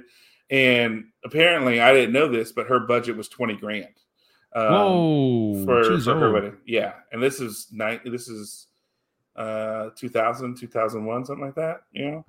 And so, because here's the thing, we were trying to figure out how we were gonna get married, and because my ex-wife's family wasn't incredibly rich, so we're trying to figure things out how we're gonna do it. And then my parents were like, oh, we'll take care of it. They called her parents, and they're like, yeah, no, we're fine. And they said, okay, y'all, Erica's budget was $20,000, so y'all have a budget of $20,000 too. So we're like, oh, okay. We did it in 5. We did our entire wedding in $5,000, and they were like, hey, you saved us money. Cool. Here's the rest. Here's $15,000. Nice. And we used that as a down payment on our first house. So that was cool. So maybe, because they kind of have set precedent for that. So maybe if I shoot big and tell them what I'm planning to do for Jacob's senior trip, maybe they'll help with that. And that's what we did. Yeah, that cover. Maybe if they covered like the hotel and the flight and everything like that, and then I would cover food and Wrestle Kingdom tickets and transport while we're there, then I mean that'd be dope. So yeah.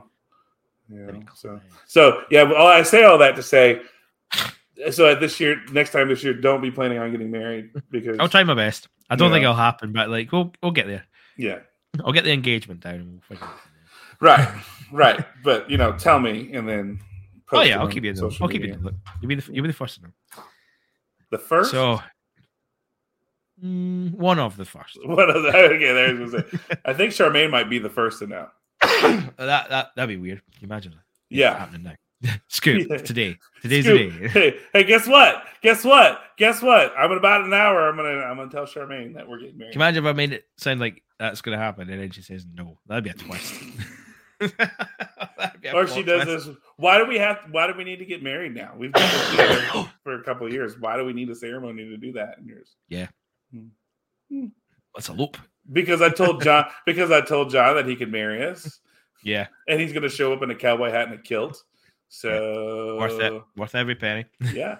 I mean, the world needs to see these legs in a kilt. I'm just telling you right now. Oh yeah. Yeah, you get like when you get like the socks or anything. Mm-hmm. Looking good. Looking Oh good. yeah.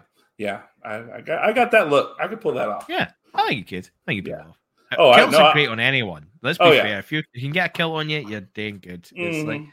Oh, and the high socks. reckon- Oh yeah. I could do yeah, man. Yeah, that. proper. Yeah. Get those really strong, those really good calves and shins. man. Mhm. Oh yeah. I've got the Ladies good love it. calves. I The got the ladies good calves. love I it. got this. I got the calf that's got the split in the back. You know where? Yeah. Oh, you know that the ladies love that. I mean, I'm just saying, if you're going to show up to this and you've got like the kilt and then the cowboy hat, mate, the action you'll get. Action. Yeah. I'm Worth down. it. Worth it. Oh, and then I can imagine, like, I'm not taking that off. I'm going to go out afterwards and wear it. Like, Oh you yeah. know, Is it not? Is it, you go for it. You just make the most of it. Like yeah.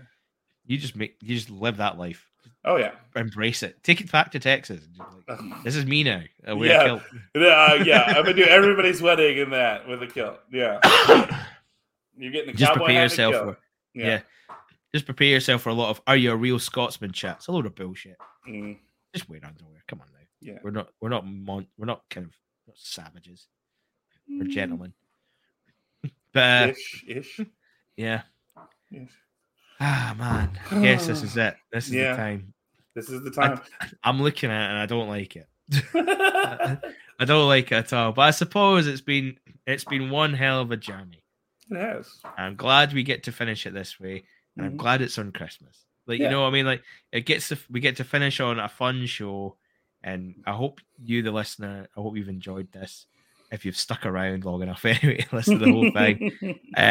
But if you have, thanks for Yeah. that. Thanks for everything you've given us and all the time you've given it. It's always been appreciated. I'll miss it. I'll miss you.